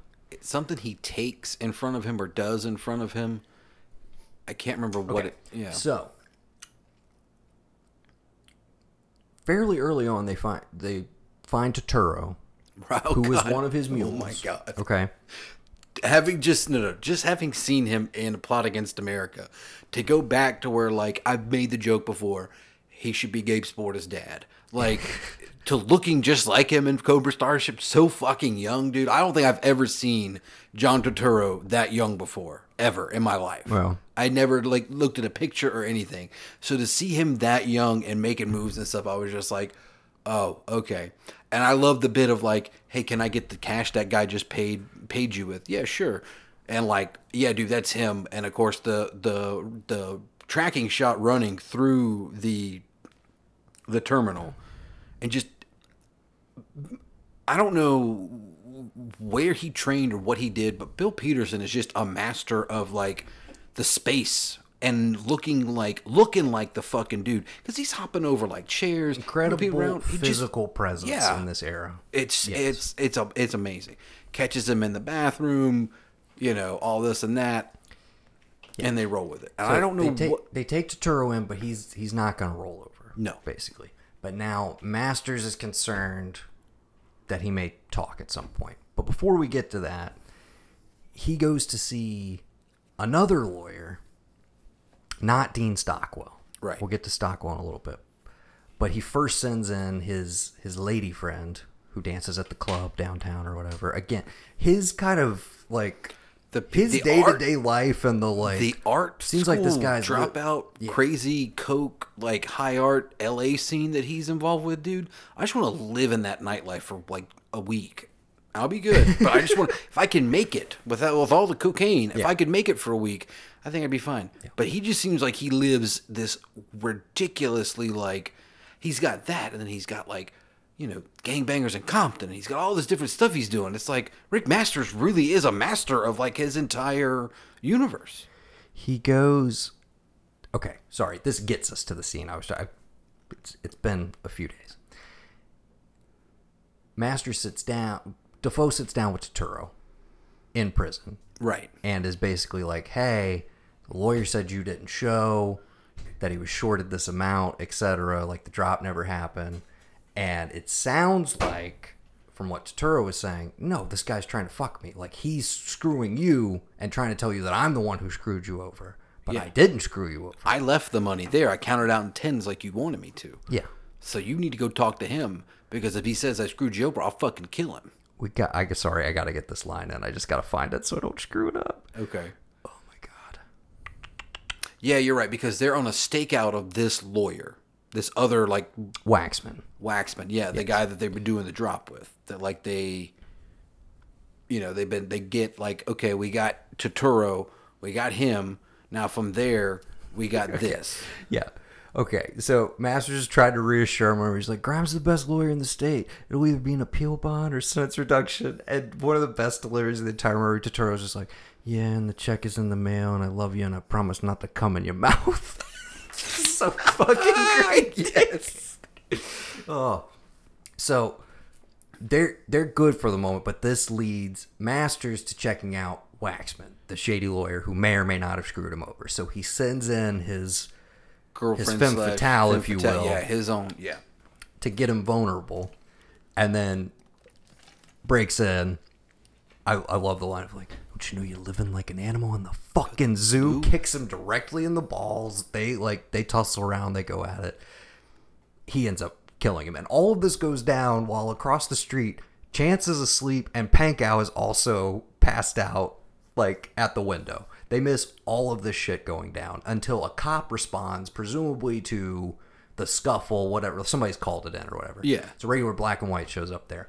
They go inside, and Chance snakes a date book, essentially. Yeah, because back in the day, you dates had for to have a transaction. book with people's phone numbers, addresses, fax machines numbers, possibly a payphone you could know to call to meet them at, because nobody had phones that remembered everybody's number.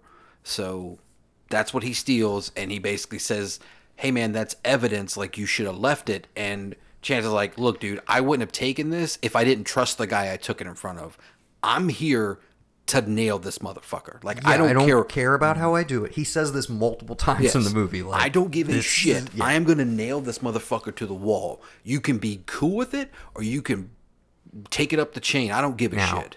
So Pankow, does go and talk to Robert Downey Sr. is basically like, I don't know about this, blah, blah, blah, or whatever. And he's like, yeah, I'll take it under consideration. Like, if you want to report a problem that you're having with him, like, that's totally fine. But he's good agent, basically. He's one of the best we got. That's kind of the long and short of it. So they're back from that. They've got a couple different leads to run. That leads to one of the great chase scenes where, why are you running from me? Why are you chasing me? Just like that whole back and forth. A lot of that stuff, and they're kind of consistently coming up short. They're not making any headway. Right. Basically. until someone is able to get them a face-to-face with him. They never seen him. He doesn't know who they are. Is it the lawyer who said it's Stockwell that Right. sets up the meet? Because Dean Stockwell is Master's lawyer Right. now, and he is also John Pankow's lawyer. Now you get the impression that, like, I'm assuming like Pankow's dad is friends with this guy, like he's the family lawyer. Yeah. Like before he even became a cop, he Right. probably knew this guy. Mm-hmm. And Stockwell's a good shady lawyer in as much as like he recognizes that, like, hey, if I didn't defend these people, somebody else would. Yeah. And, you know, I don't like, you know, working for Masters essentially. And of course, but- later on, he's like, he's trying to order me around like I'm one of his like mules, and I'm not down with that. So if you wanted to get him and take him off my hands, I wouldn't hate it. Yeah. So And- he basically makes the contact because they don't know that Masters has no idea that the Secret Service in particular, or these agents in particular, are on to him yet. They've Yeah. never seen each other face to face. So the Exactly. idea is, you guys just go undercover like you're making a buy, like you're bankers and you're interested in the counterfeit. Mm-hmm. So they meet up. He's maybe a little suspicious. I love that they meet up while they're working out. That's Yeah. my favorite bit. Just a classic 80s gym. They're in the sauna. They're doing reps, all this stuff. All the while, she's like, he has the same femme fatale chick looking through their car and stuff Yeah. to make sure they're legit. And of course, they are. So he tells them, look, I'll do it, but anybody who knows Rick Masters knows he's going to charge you $30K up front. I'm going to need $30K up front and for the job. Little problem with the 30K. The limit that they're allowed to check out for investigations is 10,000. Right. That's it. So of course Chance cannot wrap his head around why, like, what the fuck does it matter? Like, just give me this. This we're talking about literally $20,000 difference. That's what gets us through the door. That I'm literally going to Downey turn around and yeah. give you right back. I'm not going to Downey lose it. Sr. won't let it fly. So again, he's got to go above the law a little bit, outside the law. under No, the law. he's got to go on the other Yeah, side. no. This leads to one of the best sequences of the entire movie. Now, and we get it. Now, we need to mention, because I put it in my notes, somewhere in between one of these busts, he goes over to a CI's house. Yes. And that's when, like, of course, I had to run it back. Because the first thing I'm seeing, I'm like, oh, shit, Bill Peterson's getting, like, she's already naked. He's naked. Like, what is it? Oh, shit, like, he's throwing her down on the bed. Like, that's a totally silhouette Bill Peterson dick. Like, he's about to fuck the shit out of this girl. And the thing he says to her when he leaves, I'd have your parole revoked, and leaves. This motherfucker is cold as shit. Yes. He does not care about nobody. All he wants to do is get Rick Masters, and that's it. And I don't know if that's the flaw in the chink in his armor. We'll see. But just the idea of, like, they share a night. She gives him this info about, like, hey, there's a Chinaman that comes to town, and he usually carries a ton of cash on him. No one knows he's coming in. He's supposed to come buy shit. You could totally rip him off, and no one would know. And that's the thing. She sets it up way earlier. A long time ago. She asked him hey, if if I give you this tip, like, what's in it for me kind of thing? And he's like, you know, if it leads to an arrest or something, obviously. But he's like, I don't care about this right now. Why am I Right. going to go bust this Asian guy? Like, whatever. Yeah. Okay. But all of a sudden it clicks. And it's like, hey, I know how we can get $30,000 real quick. Right. So that's the plan they hatch. But anyways, that moment you were talking about where we do get some full on Peterson dong, that it's brief, but that's one of, and again, the context around it and their relationship dynamic, it's not great, but that is one of the more hot scenes I've ever seen in a movie of this type. Exactly. I will say. Yeah. Just the framing of it, just like how it frames him coming home, and you're like, okay, is it? Oh no, this isn't his place. This is her place. Like, you just He's And then such you realize that he's dipping in for like a quick bone, maybe a little bit of info, and then he's going right back on the job. Like, right. This Yeah, is this just is like part a of pit his stop. routine. Exactly. Yeah. So he, after some convincing, because again, Pankow the whole time has been like, dude, I don't know about this. This is not by the book. Like, I don't know how I feel about this. But he convinces him, hey, we go in, we scope this guy out. If anything feels weird, we bail immediately. But he's like, I know exactly where he's coming in at. I know his gate. And they do a great, it's so simple. I love the, like, just little tiny cop things they do, or Secret Service things they do that are just super smart.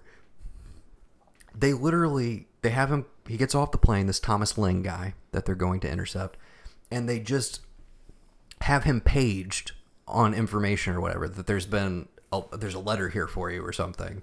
He goes and opens it, and it's like, hello, asshole. Yeah. And boom, he steps up right behind him, and it's just like, all right, dude, like, we got you now, so come with us. They get him in the car, they drive, they end up going under an overpass. They're down near, like, the reservoir. Right, LA River. Yes.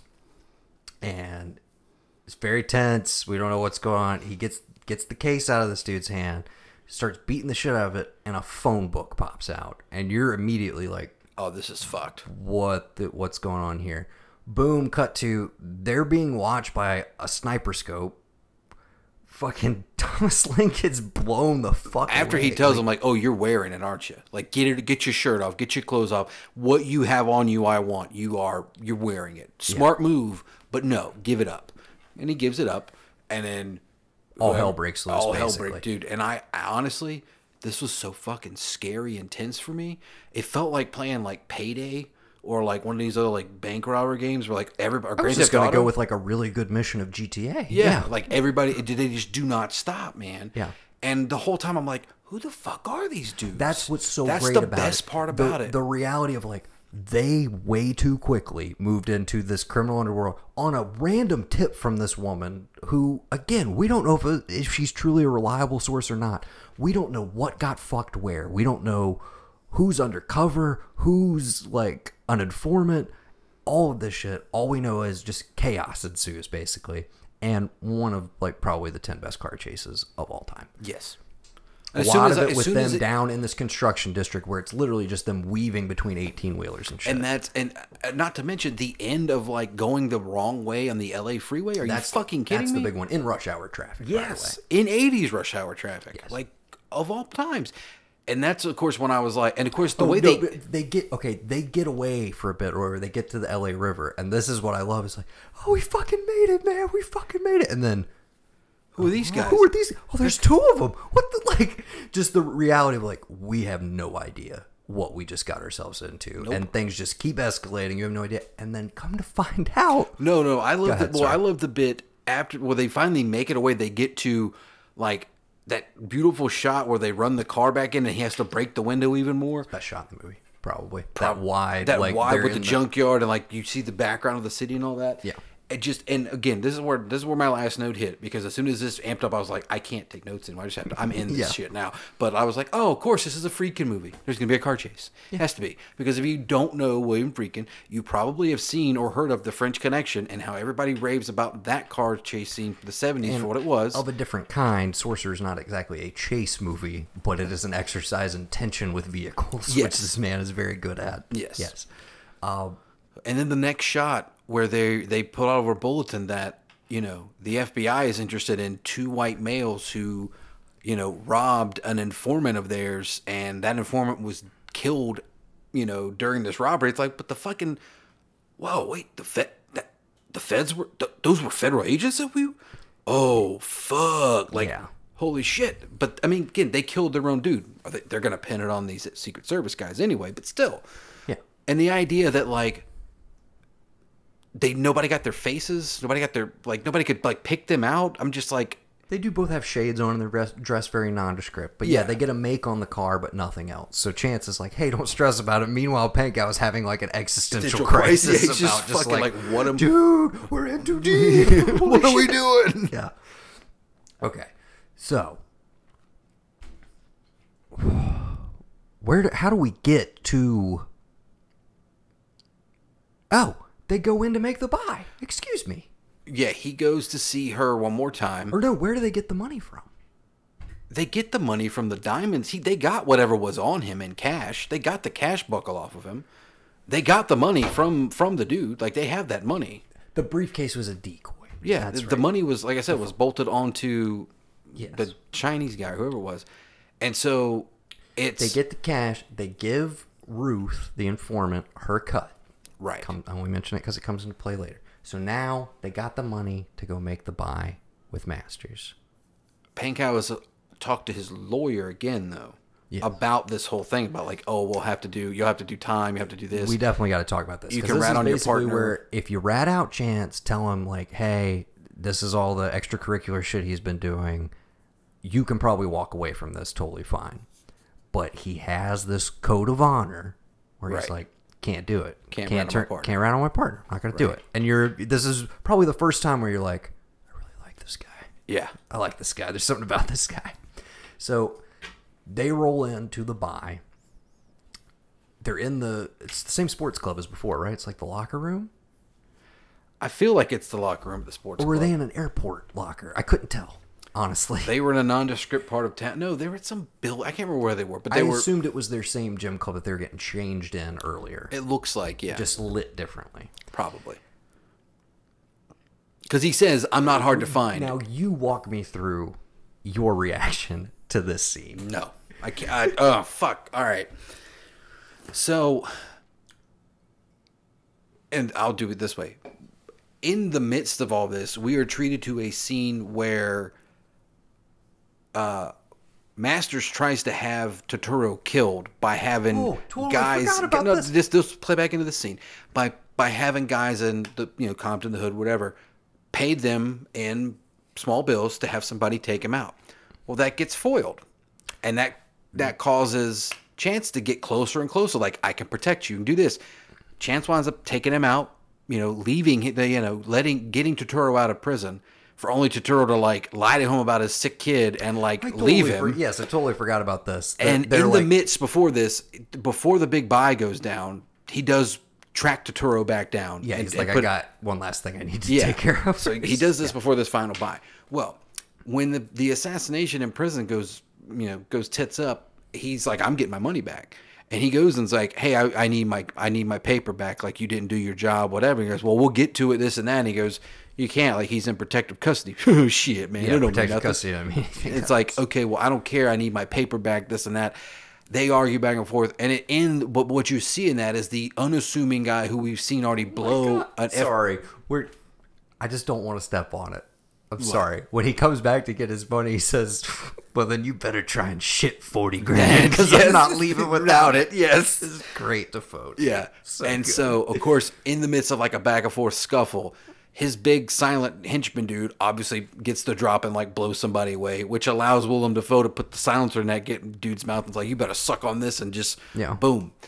So knowing that guy is that guy, when I'm watching the scene, I'm like, okay, all right, nobody fucking touches me. They're already getting into it at the bottom of the stairwell before they walk upstairs. All right, cool.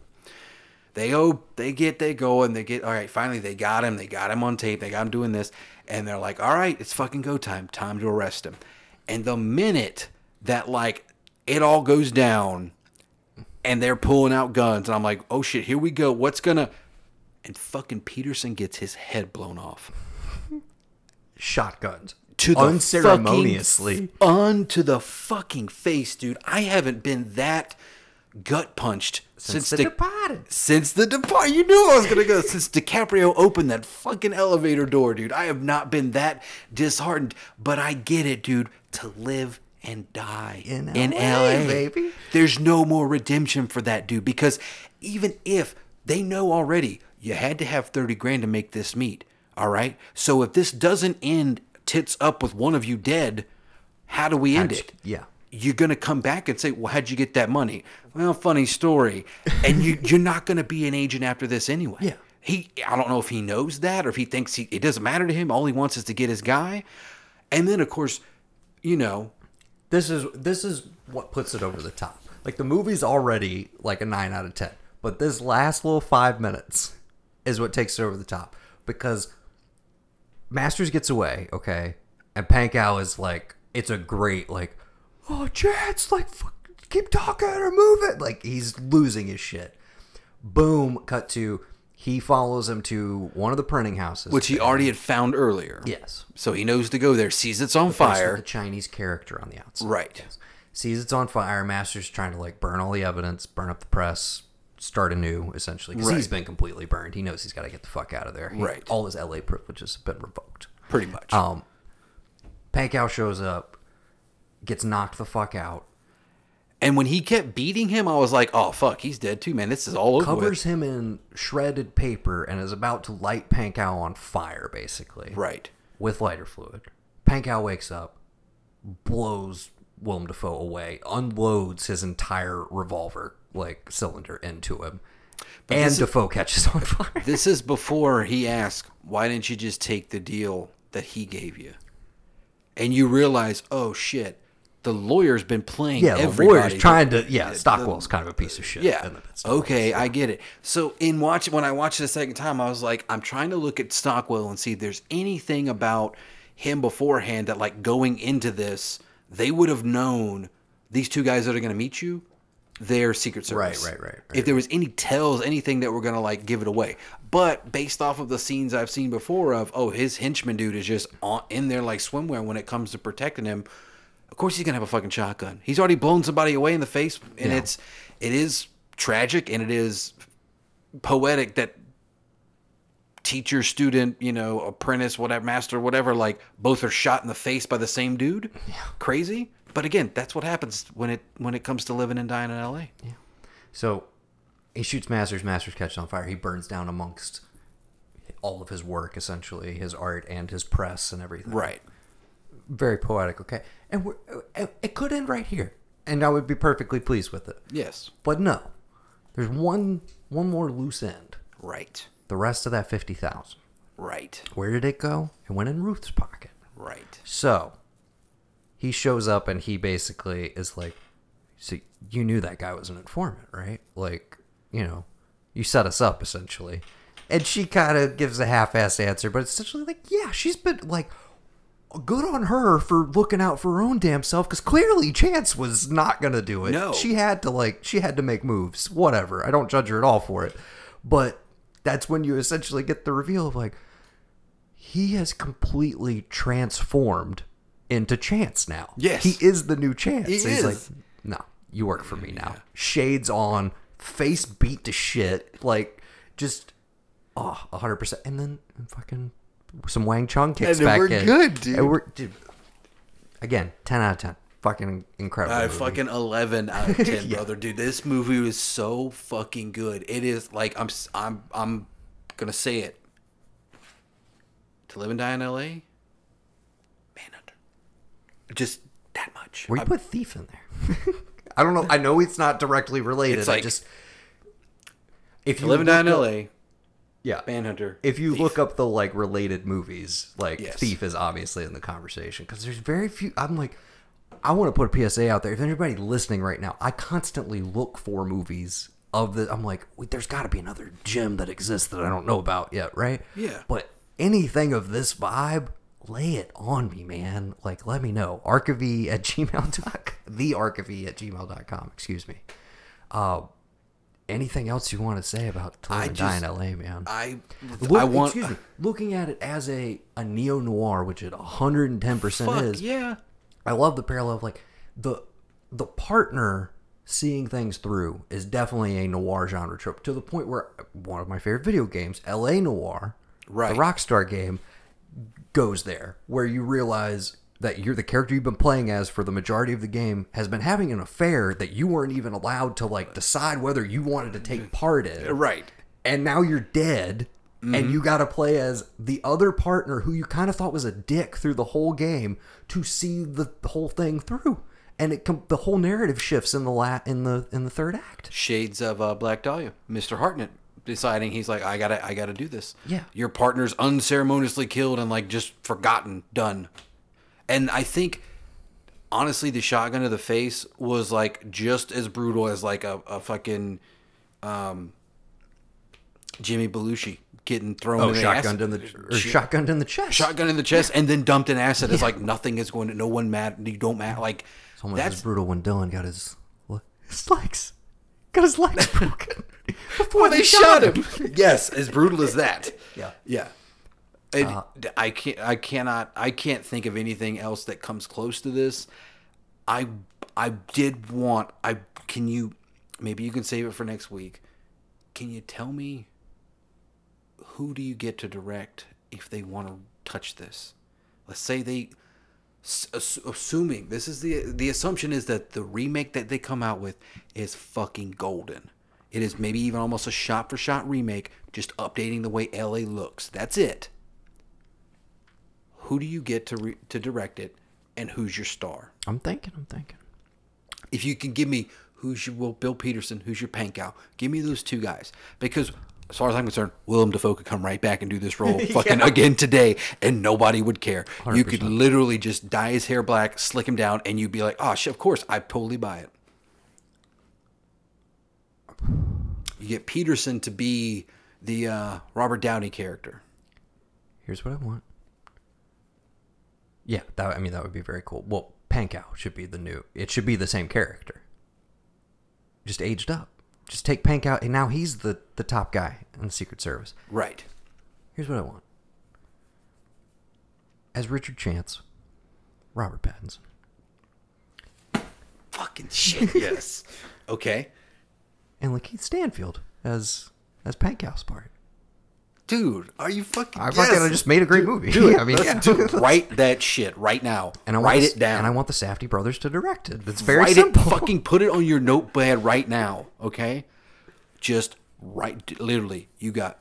you're not working. You got another week in quarantine. Write the fucking remake right now. Update it. Send it to the Safdies and tell them, hey, could you do this with Pattinson? Now, and Stanfield. Granted, they are New York boys. I don't know if they will ever expand beyond that. I would like for them to, but they are. Then fucking change it to Live and Die New York. Who cares? No, you could totally do that as well. But I was gonna say they're inherently New York filmmakers. Now, the secret artsy fartsy side of me, I want NWR to direct. Of course you do. That's who I was thinking the entire time. I was like, this motherfucker has to have watched To Live and Die in L.A. on repeat for years. I adore Dafoe, and I totally agree with you. He could come back and knock this out of the park immediately. But Tom Burke, the brother of Gosling in Only God Forgives, would be an amazing Rick Masters. Yes, I could see that. So 100%. There you go. Robert Pattinson, Lakeith Stanfield, and Tom Burke in To Live and Die in L.A. 2021. Do it.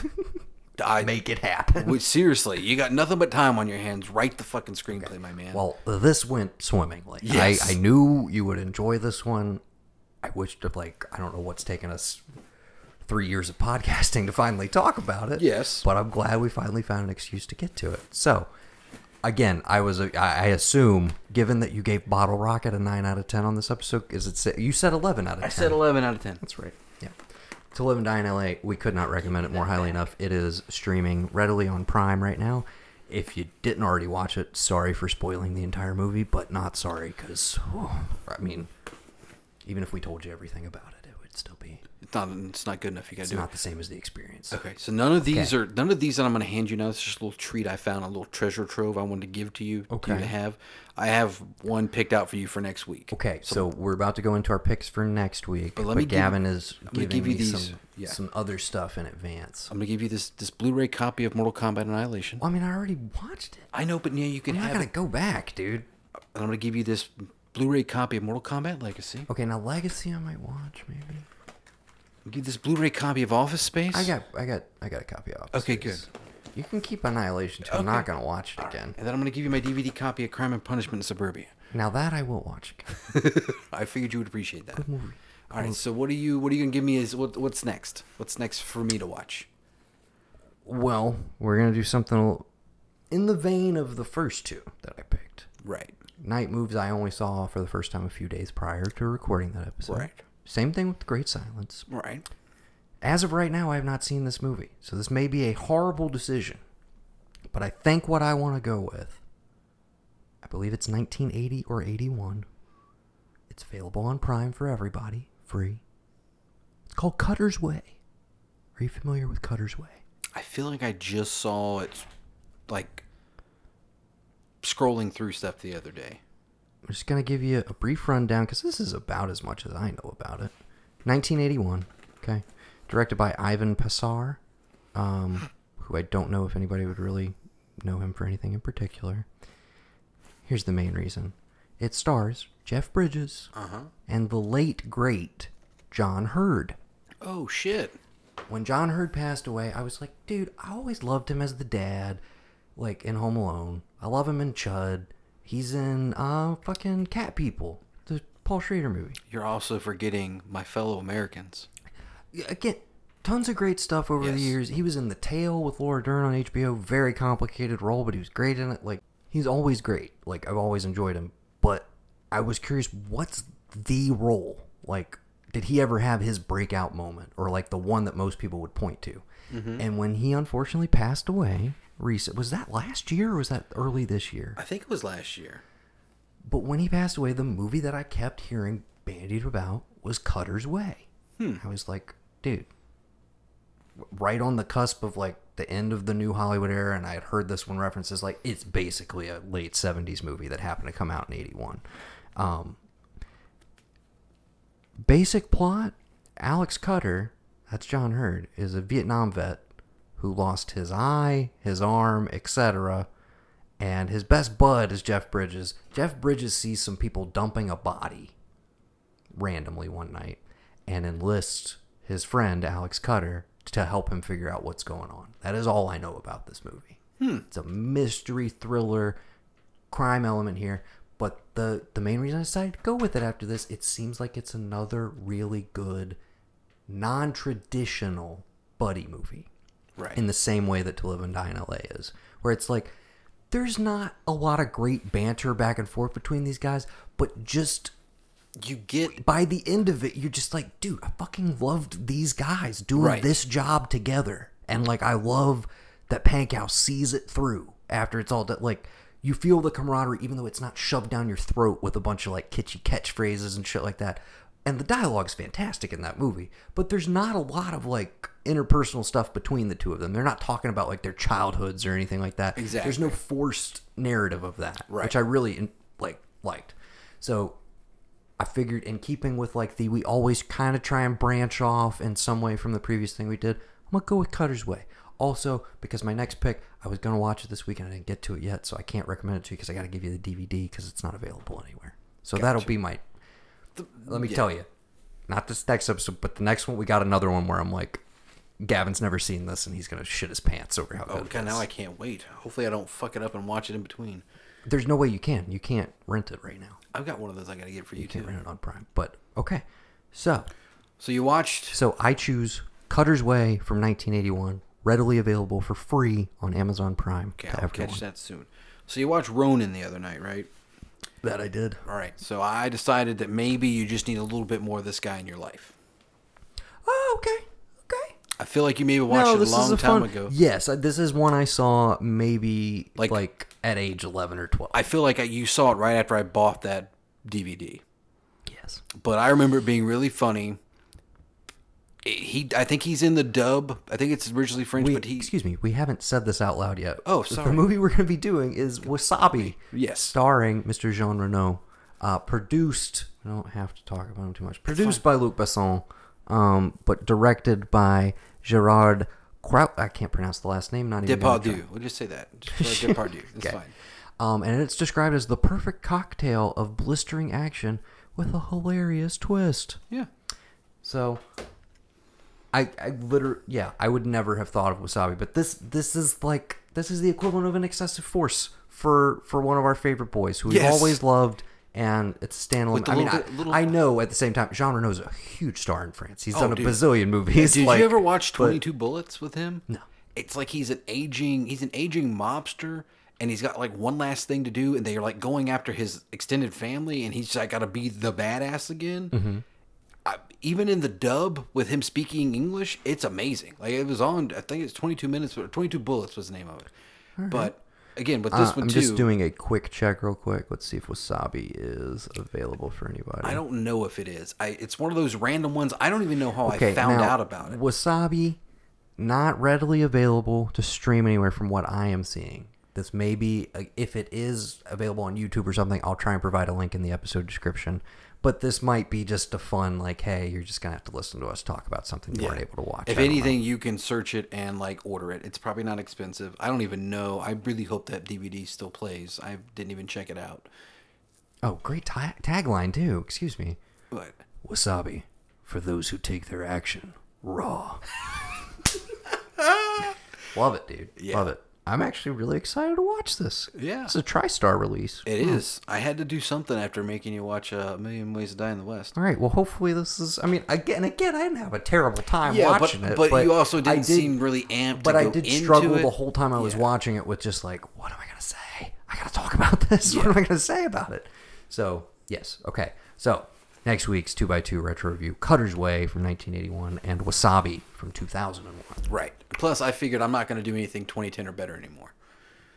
I It's too think- recent. I feel like the think mid 2000s is okay. I think 2010 is a fair Yeah. cutoff. I think any, I mean, you have there's a a handful whole of 100 2000s years that- before that. Yes. So, But no, I think after Million Ways to Die in the West, nothing.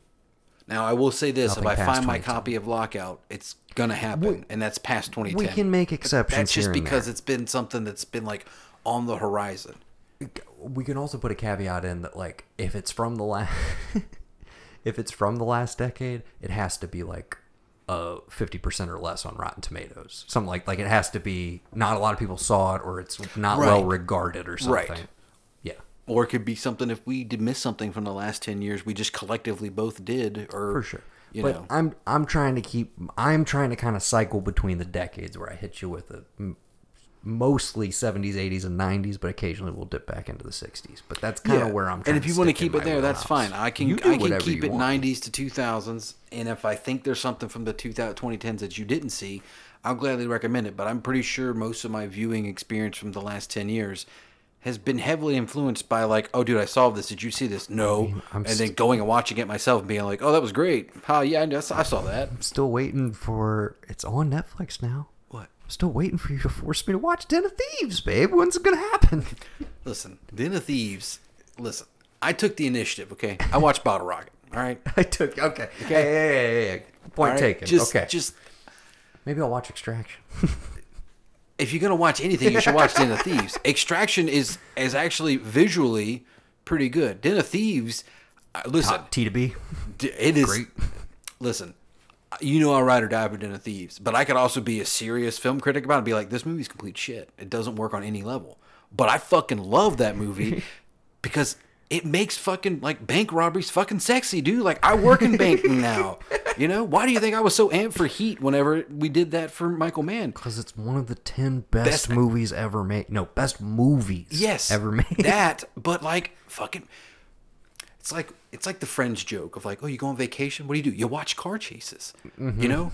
You got nothing to do. You're bored. What do you... Fucking put on a heist movie. You can never go wrong with a heist movie. Tell me a completely shit, not worth it heist movie.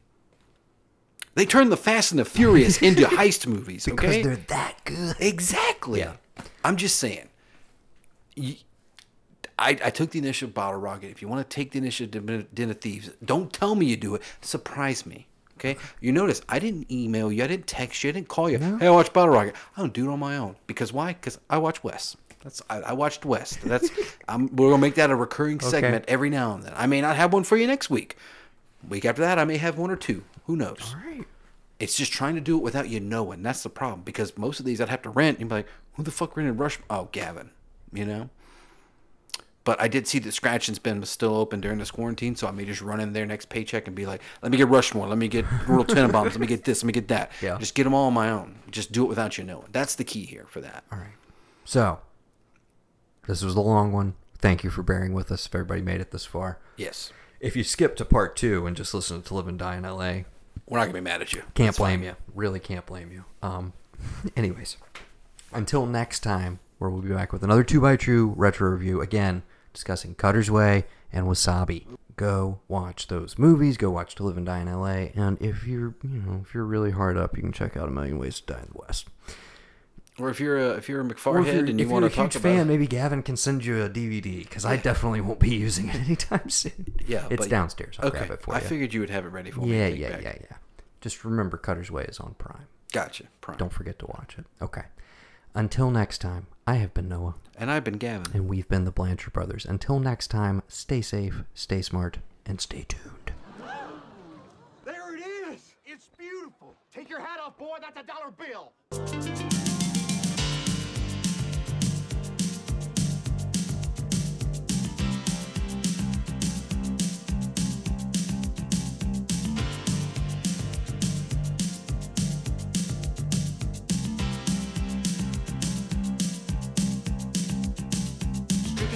Is underlying weight